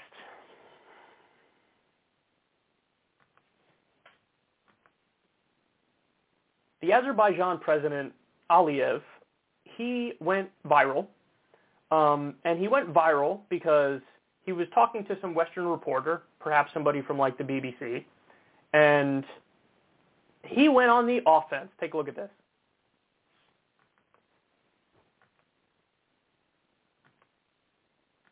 Internet users in Azerbaijan is more than 80, or there have been no restrictions.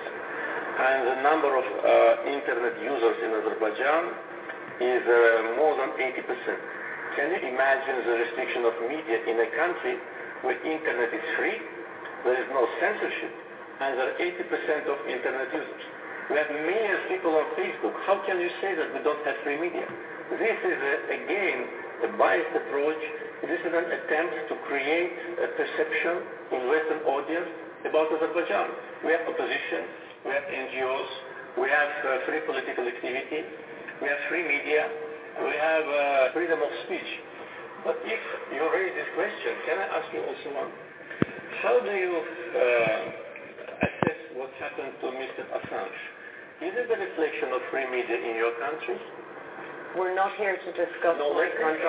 Let's discuss. No, President. In order to accuse me, saying that Armenians will not have free media here, let's talk about Assange. How many years he spent in Ecuadorian embassy, and for what? And where is he now?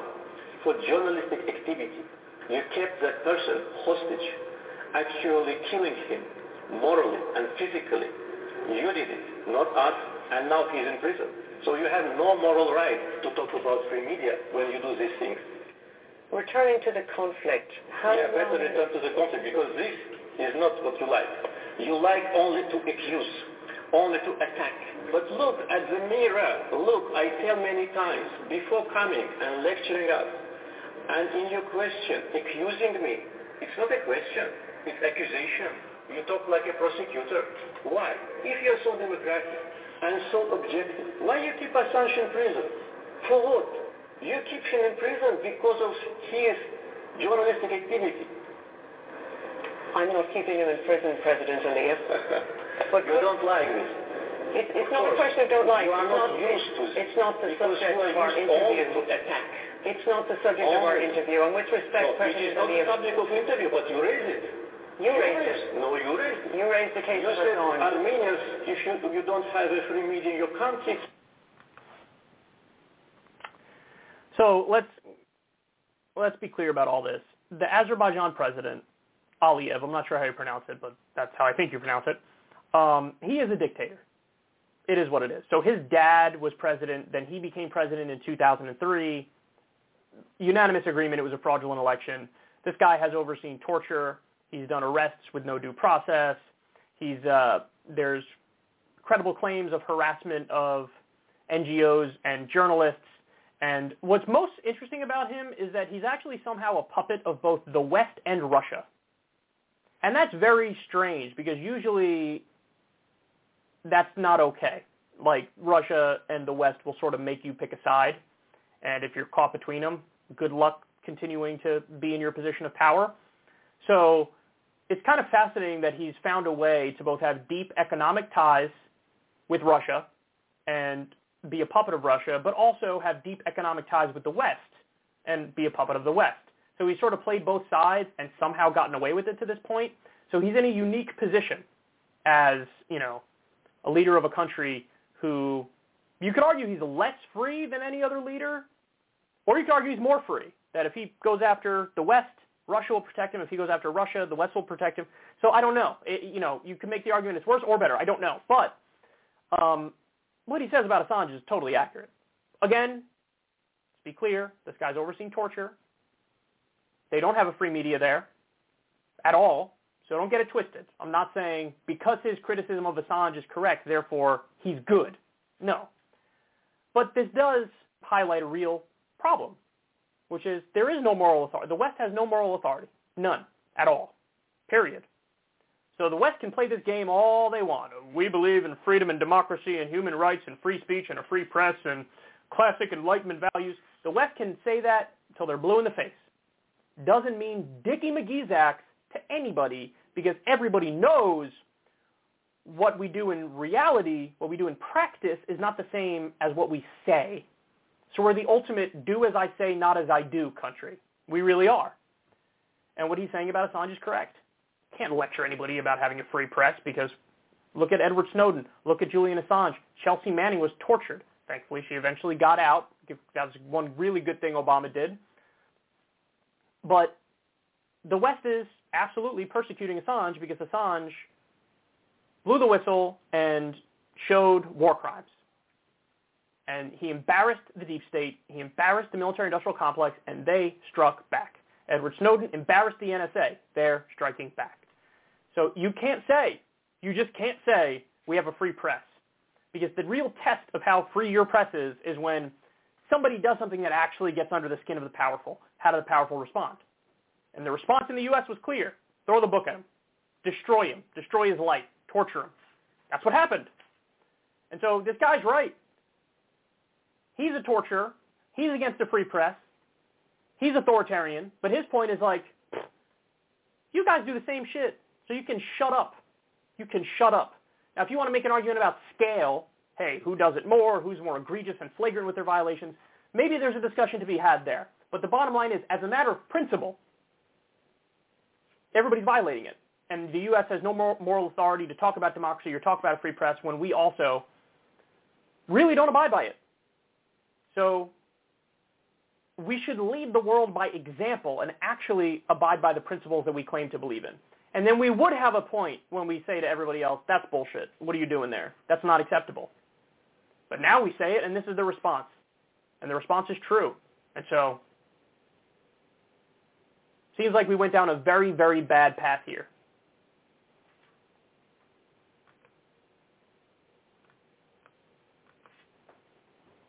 Okay.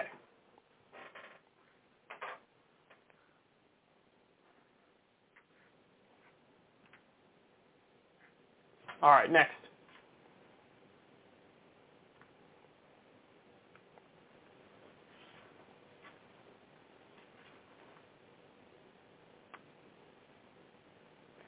This clip is hilarious. Fox host Brian Kilmeade, who is one of the dumber people on the network, he had on kids to do the whole, like, we should open all the schools propaganda stuff, and agree or disagree with that position, not really the issue here. You're going to have a sixth grader give Biden some mild praise and Trump some mild criticism. And Brian Kilmeade couldn't let a sixth grader saying something slide. How close are you to getting back in the room? What do you miss most about not being in school? I miss most, obviously, seeing my friends and all the after-school activities that I've done, and I think that we're very, very close getting back to school, and I think that the way that our new president is handling things is a very good way, and we would not have gone to this if it were still the last president. Really? That's hard to believe because the last president was saying, I want every kid back in school. So, Lily, for you? Really? Do you just come after Trump? Well, I disagree because I like Trump. I don't like Biden, but I like Trump. What'd you say? You say something anti-Trump and pro-Biden? Well, Trump said he wanted to get the schools open, so I don't even know what you're talking about. What a goofball. Yeah, Trump wanted to get everything open with zero control of the virus. Now, Biden hasn't been amazing on that stuff, but more shots are getting in, more arms, the cases are dropping.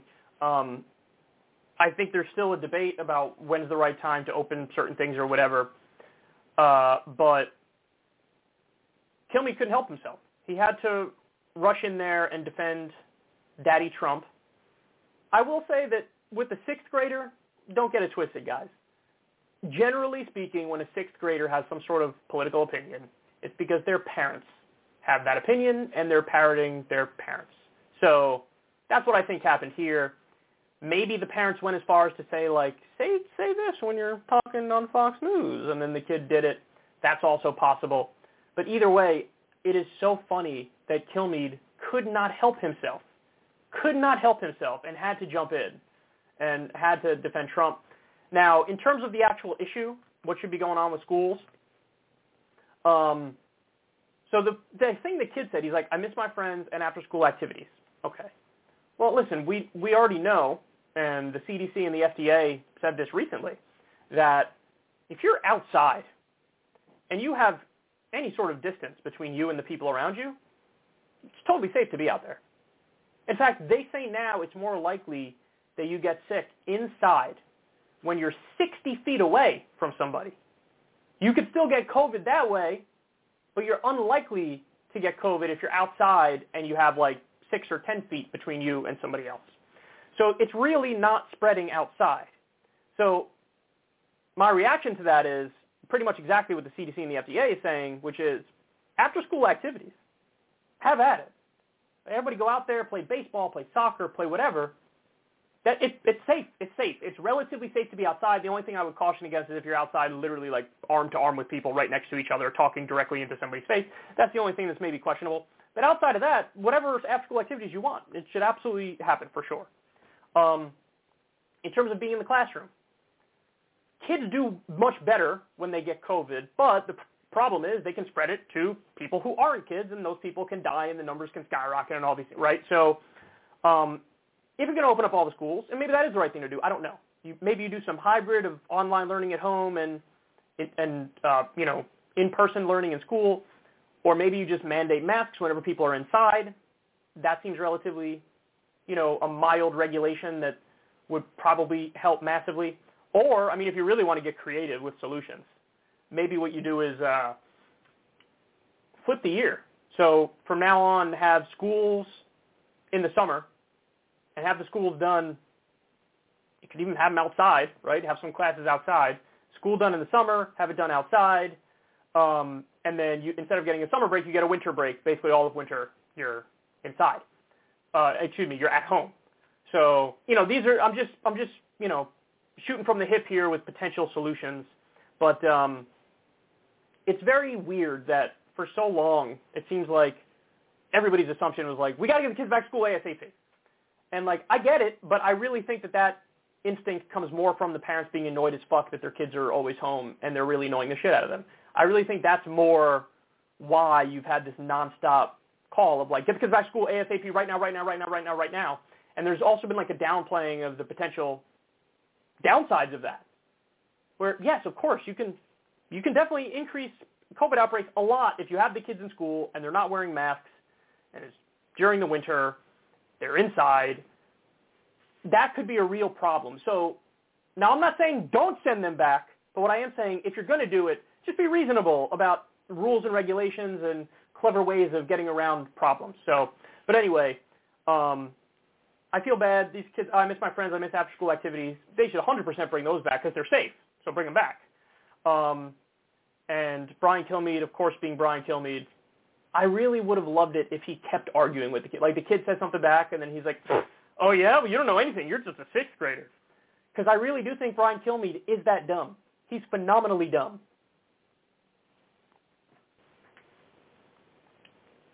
Tucker Carlson, for a very long time, did the fake populist tap dance. He would pretend that he's a populist and he's against the elitists, and, you know, he's more reasonable than the other Republicans. A great example of this is when he gave credit to Bernie Sanders and AOC when they said, we want to limit the amount of money that banks can charge you in interest. I think they wanted to limit it to 12% max.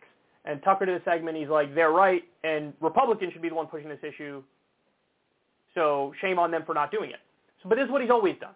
He'll take some issue where he's on the more popular side, like go after Amazon and Bezos or something, and he'll use that to try to hook people in, like, oh, he's like a working class, like, Republican. You know, he supports the working class as a Republican, so that's great.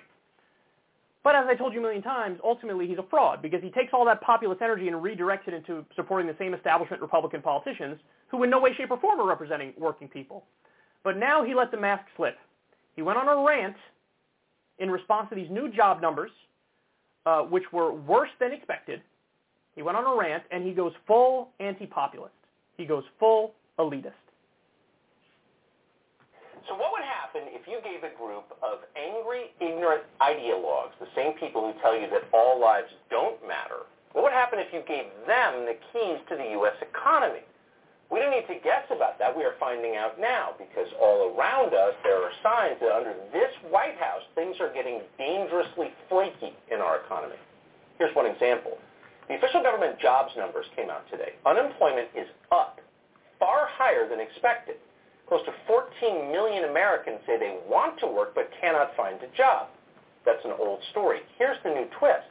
At the very moment that unemployment is rising, fewer people are working, American businesses say they can't find employees. And it's obvious they can't. Go to the nearest strip mall and count the help wanted signs on the doors. They're everywhere. Restaurants are closing because they can't find anyone to hire, so are manufacturing plants. That means America now has far too many workers, but simultaneously far too few workers. How can that be?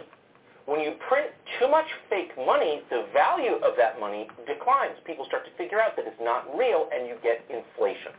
That's always true. No one disputes it. The White House just doesn't care. Here's the new Treasury Secretary telling you not to worry about inflation because it's not a concern. And I think the economy is going to get back on track. I don't anticipate that inflation is going to be a problem, but it is something that we're watching very carefully. I don't think there's going to be an inflationary problem. You know, President Biden has also proposed further substantial spending packages we would love to see enacted into law. Oh. So just keep spending trillions of made-up dollars to pay off your political constituencies because there won't be an inflationary problem. Right. Thanks, genius. How'd you get that job anyway? What is going on here? Probably a lot of things. It's a huge country and a pretty complicated country, but here's one reason behind what we're seeing. The government is paying people to stay home.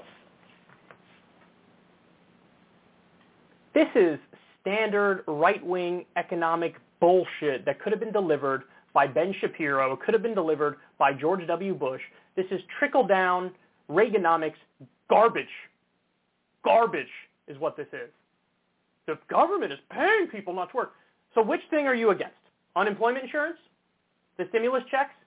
Which thing are you against? I'm very curious, Tucker. Please, be specific. Which things would you say scale back on that? So in other words, instead of saying, hey, yeah, people are getting some money because we have a pandemic and so many people lost their job and so many people are screwed, instead of looking at people who are struggling and say, yes, help them out, cut them a check, and oh my God, people aren't going back to work, hey, businesses, you should raise wages to incentivize these people to go back to work, what does he do? He's insinuating or implying, like, we shouldn't have done either the unemployment insurance or the stimulus checks.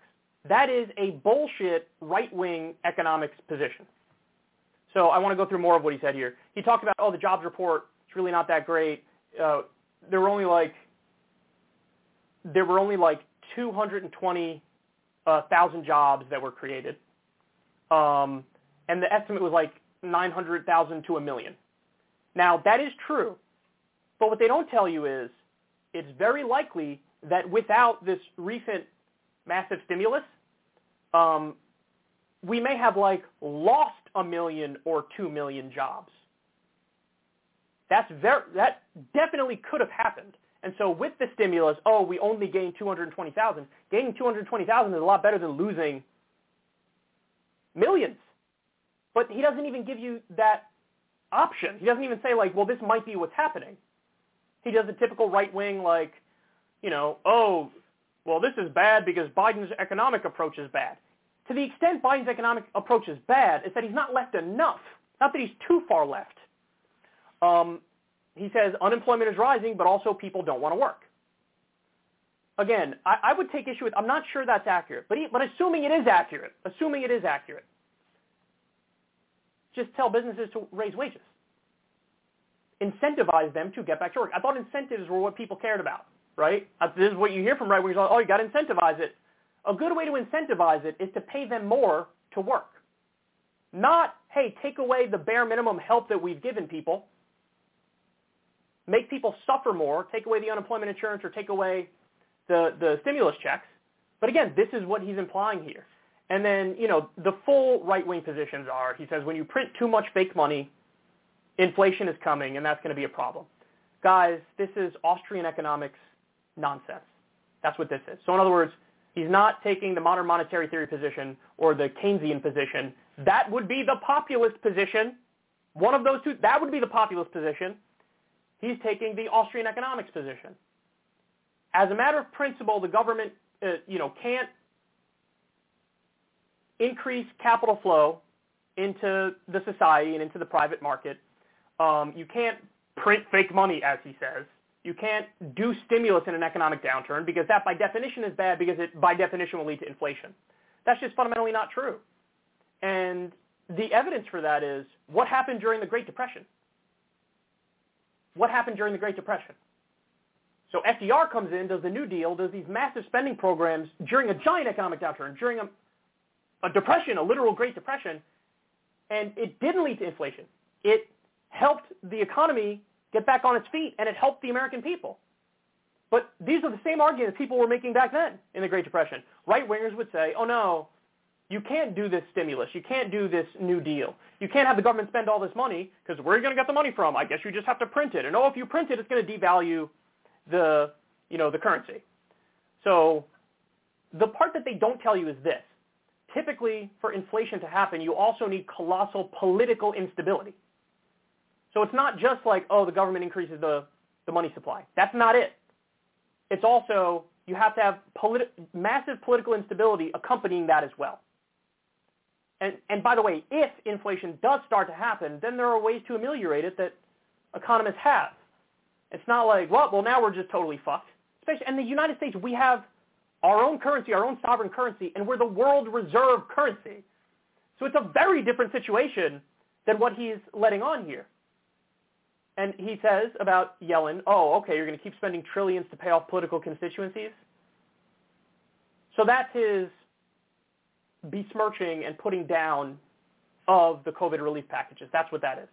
What he doesn't tell you is that there's just good policies in there, like the expanded child tax credit, for example. That's a good policy. The $1,400 stimulus check, that's a good policy. That helps a lot of people. A lot of the support the government is giving the people, that's going to pay for diapers and baby formula and to keep the lights on. And he smugly asserts that that's just spending trillions to pay off your political constituencies. Political constituencies, that's for the American people. So yes, that is the political constituency, but that's them doing their job. So he's taking, without any doubt here, he is parroting Austrian economics talking points, which is far-right economics, and he's giving the polar opposite argument to the FDR approach and the Keynesian approach and the social democratic approach. And if you were a populist on the right, you would absolutely agree with the FDR approach, the Keynesian approach, or even the modern monetary theory approach. You'd absolutely agree with the government doing stimulus spending when there's an economic downturn, when there's a, pandemic. You absolutely would agree with that. You would agree with direct checks to people. You would agree with expanded unemployment insurance. You would agree with the expanded child tax credit. That's what a populist believes. Now, somebody on the populist right, yeah, they might disagree with you and me on whatever, abortion, gay marriage, guns, whatever it might be. And that's the disagreement. But on economic stuff, they're supposed to agree. This guy pretends he's a populist, and then he disagrees on the exact issues that define whether or not you're a populist. So, total bullshit. Total bullshit. He sounds exactly like Ben Shapiro here. He doesn't know what the fuck he's talking about. He's not really familiar with various economic theories. He doesn't know anything about modern monetary theory or Keynesianism or Austrian economics. He doesn't know anything about any of that. He's parroting tired, old, stale arguments. I mean, these are the same people. The arguments he's making, these are the same people who've been saying forever that Japan is going to have a debt crisis because they have a high debt-to-GDP ratio, and that's never happened. There's mass inflation is going to come to Japan. Weird, it hasn't happened. Why hasn't it happened? Maybe because your theory is fucking wrong. It's wrong. And if you control your own money supply, you're a sovereign country. It's not just that, you increase the money supply or you spend money, therefore it's going to lead to inflation. There's another piece to the puzzle, the massive political instability that you're ignoring for the convenience of your fucking argument. So he's taking the anti-FDR, anti-populist position, and he's fear-mongering about bare minimum help for people in the middle of a pandemic and a huge economic downturn. Pathetic. He replaced Bill O'Reilly in the time slot, and now he sounds exactly like Bill O'Reilly. Populist my ass cheeks. Okay, next.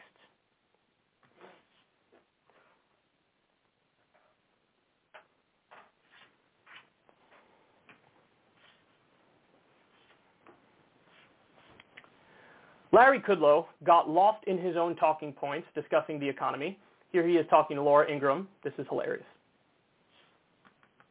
Long-term unemployment, 27 weeks or more unemployment. So that's, think of it as 6 months or so. That is not falling. It has not fallen at all. It's stuck at 4.2 million. And I think that's because unemployment benefits are too generous and too long. So you're getting structural unemployment because the incentives are not to work. But I will say this, Laura. All is not lost. There's some optimism.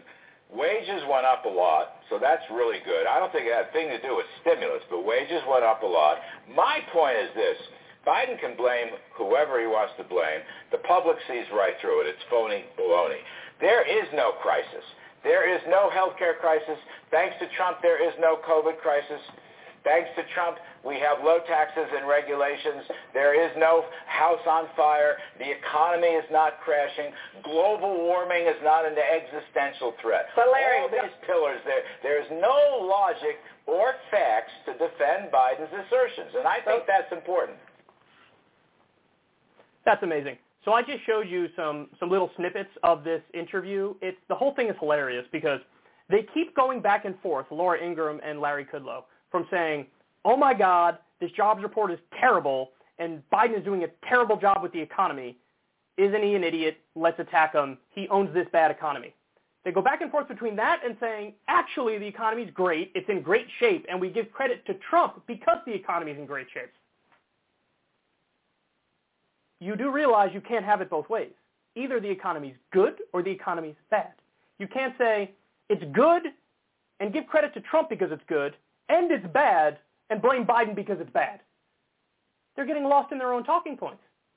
It's one of the most hilarious interviews I've ever seen. Larry Kudlow is like the epitome of somebody who's in over his head, who he thinks he's a genius, but he's a total mess, has contradictory beliefs, he's been wrong about virtually everything. I mean, this is a guy who said, there is going to be no downturn right before the subprime mortgage crisis and the Great Recession. That's who Larry Kudlow is. So some of my favorite parts here, he says, unemployment benefits are too generous and too long. So in other words, this is the standard thing they do now. Hey, instead of incentivizing people to go back to work by them raising wages, which would get more people to work, instead of that, say, no, the problem is we're giving people too much of a safety net, too much help for them to be able to afford their baby formula and diapers and keep the lights on. So take away the unemployment insurance, take away the stimulus check, take away the help, and force them back into the market where they will make less money for actually working. Why would anybody do that? No. You should raise the wages, and that'll get people to start working. Don't take away the bare minimum help that people are getting. Don't do that. Can't do that. But that's his opinion. Hey, we should screw people over more because that'll help the economy. Hey, screw over Americans who are in desperate need of assistance because I just want to force them into shitty low-wage jobs. He's telling on himself here, man. He's telling on himself. Then I love this part. Quote, wages went up. It didn't have anything to do with stimulus. I'm pretty sure it had everything to do with stimulus, Larry. Everything to do with stimulus. Then, quote, there is no crisis. There is no healthcare crisis. There is no COVID crisis. I can't. This guy's the dumbest. I'm not even getting into the hit on climate change or whatever. There is no crisis. There is no healthcare crisis. There is no COVID crisis. There's no crisis? You do realize that in this country we have tens of millions of uninsured people. You do realize that people are still dying every 5 or 6 days. We have a 9/11 worth of people dying from COVID. There is no COVID crisis. There is no healthcare crisis. And then he does the only thing he really knows how to do and the only thing he really believes, which is eventually he redirects back to, well, isn't it great when we cut taxes and did deregulation? No, actually, that's one of the biggest things you did wrong, is they cut taxes mostly for the wealthy. 83% of the benefits of their tax bill in 2017 went to the top 1%. So that was a problem. And the deregulation is horrendous. Some of the deregulation they did, for example, they reduced clean water and air protections. Is that something to brag about? They destroyed the Consumer Financial Protection Bureau. It's a bureau that returned billions of dollars to defrauded Americans, protected Americans over big financial institutions. They gutted that. They got rid of the regulations and the lawsuits against predatory payday lenders. That's the deregulation that they did. Sure, let Wall Street do whatever the fuck they want. We don't fucking care. Deregulate, cut taxes on the rich, and act like that's, the best thing anybody ever did, and attack Biden for the economy being shitty and give Trump for the economy being great all at the same time. This guy's a fucking jackass, man. He really is. Larry Kudlow, one of the guys who's wrong about everything. Okay, next.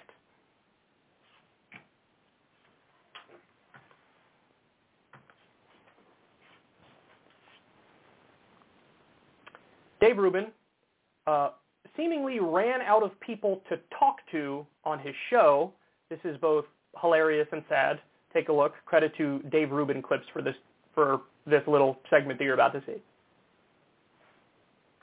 But the job for the rest of us is not to go into those silos. And by the way, I don't think that guys like us are doing that. Yes, is it much easier to get people that are, say, right-leaning on my show? Of course it is.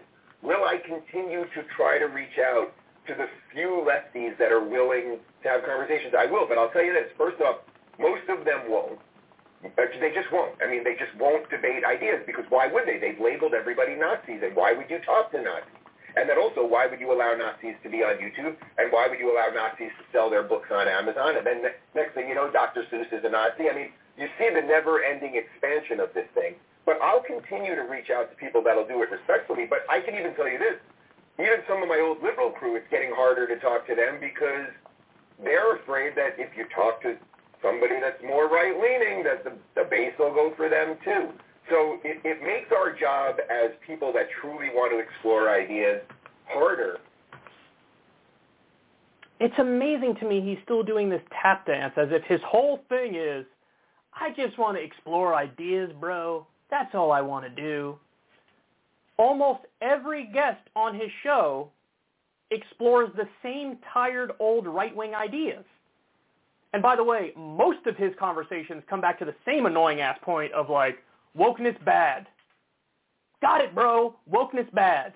Oh man, the left has really gone crazy. Isn't political correctness out of control? Isn't wokeness really bad? I think it's bad. Yeah, I got it, bro. That's like your one point that you always come back to. And again, anytime he talks to anybody else, it's some right-winger discussing some right-wing idea. He just had fucking Mark Levin on his show the other day, one of the dumbest and most hyperbolic right-wing talk show hosts in the country. So it's just funny to me that at this late date, he's still pretending like, I'm just the ideas guy, bro. I just want to explore ideas. The same, 5 ideas over and over and over, and don't discuss any actual left ideas. So then he says, well, listen, it's just easier to get right-wingers on his show. That's true. I'm sure it is a lot easier to get right-wingers on his show. But then he says, most lefties won't come on. They won't debate ideas. No, Dave. See, that's where you're wrong. The lefties that you want to come on won't come on. So the ones that you think would be either more in agreement with the right or even dumber than you and easier for you to beat them in some sort of a debate, those are the ones who won't come on. There are plenty of lefties who will go on, but you don't want them on. I mean, Sam Ceder's been begging to debate Dave Rubin for years. Now, regardless of what you think of Sam Ceder, put it aside. You could love him, you could hate him, you could be somewhere in between. It doesn't matter. He's somebody who's been saying, hey, I would like to talk to you about a bunch of these things, and Dave won't have him on. Vosh, for example, is a guy who, he's a streamer, and he's a lefty, but he oftentimes does debates. It's one of the main things that he does. He fancies himself a bit of a debate bro on the left. Why not have him on? I just cited 2 who would be more than willing to come on at any time. And I'm sure there's way more who would love to come on as well, or who would have the conversation with you, whoever it might be, whether it's Humanist Report, whether it's David Dole, the Rational National, Farron Cousins. There's a number of people who will go on and talk to you about these ideas, but you actually don't want to have those people on. And Dave will lie to himself and lie to you and say, oh, it's just because you're all smear merchants, and so you're not serious, and that's why I won't have you on. But isn't it convenient? Anybody who's ever criticized Dave, in his mind, is by definition a smear merchant. And so he already pre-excludes anybody who's been critical of him from coming on the show. So don't tell me that you're about debating ideas. You're literally the exact opposite. That is not true at all. You're not at all about debating ideas. Just be more honest. Just be like, hey, I lean right now. Most of my friends lean right now, so I mostly want to talk to right-wingers because that's where my opinions are, and that's what I want to do. Okay, fair enough. But he doesn't say that. He's still doing the bullshit, the lying, And then he goes on, this is the best part. Even some of my old liberal crew, it's getting harder to talk to them. You know what that means, right? And I even might be able to tell you exactly who he's referring to. He's talking about the Weinstein brothers, one or the other of the Weinstein brothers, and he's talking about Sam Harris. He's talking about people who are to his left. And those people see, hey man, you pretty much exclusively have on right-wingers, and oftentimes even far right-wingers, and we think that those people oftentimes on your show say terribly incorrect things and get away with it. And so I don't know if it's a good idea that you have these guys on if you let them spew the misinformation and you don't push back against them. That's the gist. And that means, and Dave Rubin's reaction to that is, even some of my old liberal crew, it's getting harder to talk to them. Well, these guys have an issue with me letting on any insane far-right winger to spew bullshit and me not pushing back on him. So now it's harder for me to get along with Sam Harris or one of the Weinstein brothers or anybody else who he puts in this category. But isn't that funny? So Dave Rubin is running out of people to talk to. All he has is right-wing hacks, and so he's going to stay in that right-wing hack sphere. But now he's can't really talk to the liberals anymore and can't really talk to anybody on the left anymore. Dave, look in the fucking mirror. Look in the fucking mirror. It ain't them, dog. It is you. All right, next.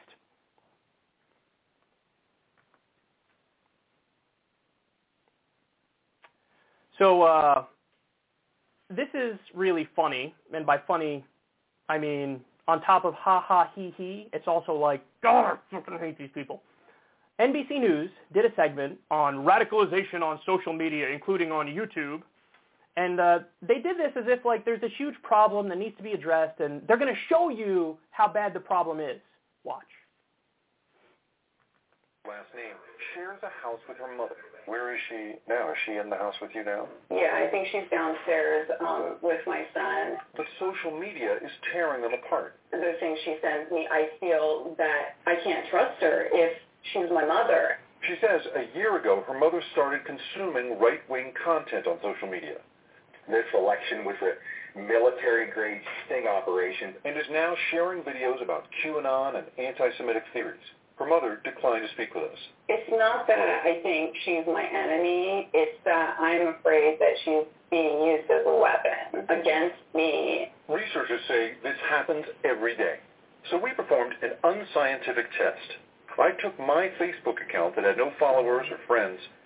I'm going to follow the top 3 right-leaning pages plus some dog content and see what happens. My colleague Melanie created a new account and did the same, but she went left 7 days.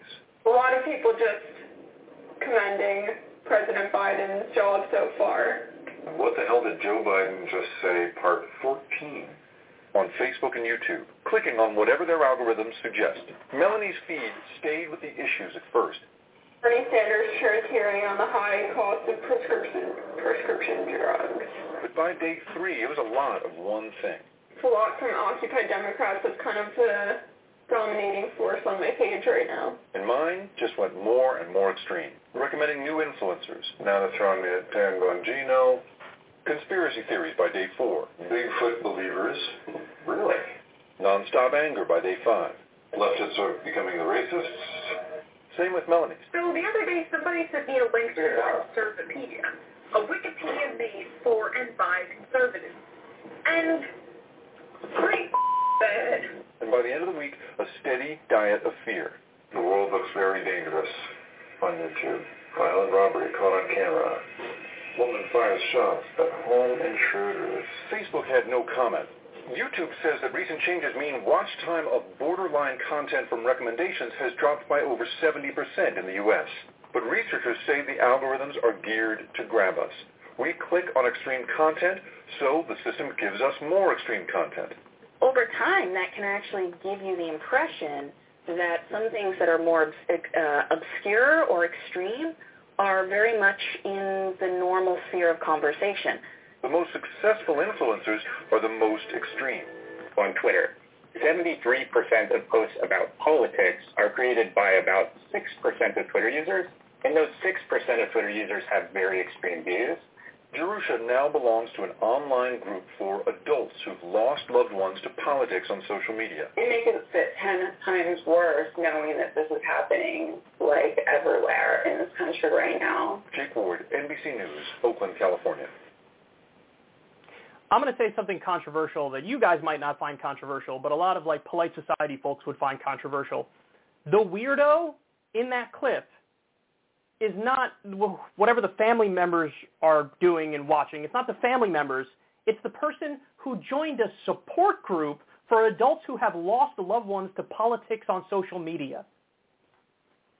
That person probably is incredibly narcissistic and ego-driven and demands attention and wants a ridiculous amount of time from some other people, and they're hurt emotionally at the fact that people found some interesting stuff that they happen to like on social media. A support group for adults who've lost loved ones to politics on social media. Get out of here, son. So that should have been the framing of this segment. Here's a weirdo who thinks that, they've really lost loved ones to politics on social media. I'm sure it is super rare that you actually, lose a loved one and that, they're totally estranged from the family and they never talk anymore and all they do is bring up the political side. I highly doubt that's way less than 1% of cases. It's ridiculous. But they try to make it seem like this is a big issue facing America. And I love how on the screen at one point it says, does social media fuel political division? Do people fuel political division? Does cable news fuel political division? Fox News and MSNBC fuel political division colossally. Is that an argument that they shouldn't exist? Is that an argument that they should be censored or deplatformed or pushed down in the algorithm? No. The propaganda is so bland and stale and boring and obvious, but this is the stuff that actually shapes the way the executives at YouTube and other social media outlets, that's what shapes the way they think. So I don't know if you saw there, but when they did the argument of like, the far left pipeline is also full of hate, they showed Shoe on Head. And Shoe on Head made the argument something along the lines of like, I went to Conservapedia, and boy, was it fucking bad. Have any of you ever, how do you run this without looking up Conservapedia? Did you not look at Conservapedia? It's the most ridiculous thing in the world. Everything is so incredibly biased from a far right-wing perspective, and you read it, and I actually laughed when I read some of the things on Conservapedia, whether it's Barack Obama or Bill Clinton. Look up one of them, abortion, whatever. Look up one of them, Planned Parenthood.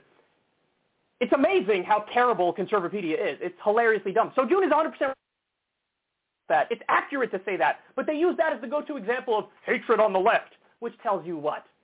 There's no hatred on the left. There's very little, if any, hatred on the left. Most people on the left who are YouTubers, what are we talking about? We're talking about jobs and wages and healthcare and corruption and endless war. Talk about all that stuff. This is frustrating. But the real scary part was what? When they said, YouTube responded to the criticism from NBC News, and they said, watch time of borderline content has dropped more than 70% in the U.S. That's what we've been complaining about, is that we are considered borderline content. And they're saying, hey, we're digging it down in the algorithm, we're pushing it down in the algorithm, and watch time of borderline content dropped 70%. That's what they're saying. And how much did our expanse, is that a word? How much did our expansion drop? 88%. 88. We're definitely labeled borderline content, and it screws us over, for sure. And it's devastating. I think it's unfair, because I would even argue that I'm not borderline by any stretch of the imagination. I'm upfront and honest with my opinions. I believe in universal health care. I believe in free college. I believe in ending the wars. I believe in legalizing marijuana and freeing all the nonviolent drug offenders. This is the stuff that I believe in. I believe in equality. This is what I believe in. And they act like I'm an extremist that's equal to like some sort of white supremacist. I'm labeled borderline content, and they destroy the channel. That's what's happening. And they admit it. They're bragging about it. They're telling NBC News, hey, get off our ass. We've already crushed the independent people. They're down 70%. Well, I'm down 88%. So I think the 18% that's the difference there, that would have been the normal drop if the algorithm wasn't screwing me. So in other words, the post-election normal drop would have been like 18%. But 70% of it is because the algorithm is screwing us. I mean, I'm sure I fucked up that math in 1,000 different ways, but you get the point. Some of the struggles are simply because after an election, fewer people are into politics. But probably most of it is because the algorithm is screwing us. And so what's the main point of this segment? I'll explain it to you very simply. The main point of this segment is, hey, us here at NBC News want favorable treatment in the YouTube algorithm. We want our stuff pushed out on all the social media outlets. Stop pushing out independent voices or right-wing voices or far left voices. Stop pushing out all that. Make us the authoritative sources and push our stuff out endlessly. That's really the angle that they're taking here. The real angle of NBC News is prioritize our stuff over this other crazy stuff, and so they're going to do a hit piece on the other crazy stuff so that YouTube gets scared and keeps pumping out the NBC News stuff. Because NBC News views all of independent news and politics as competition. And so they're doing an underhanded smear job so that YouTube crushes their competition for them, and other social media crushes their competition for them. That's what's going on here 100%.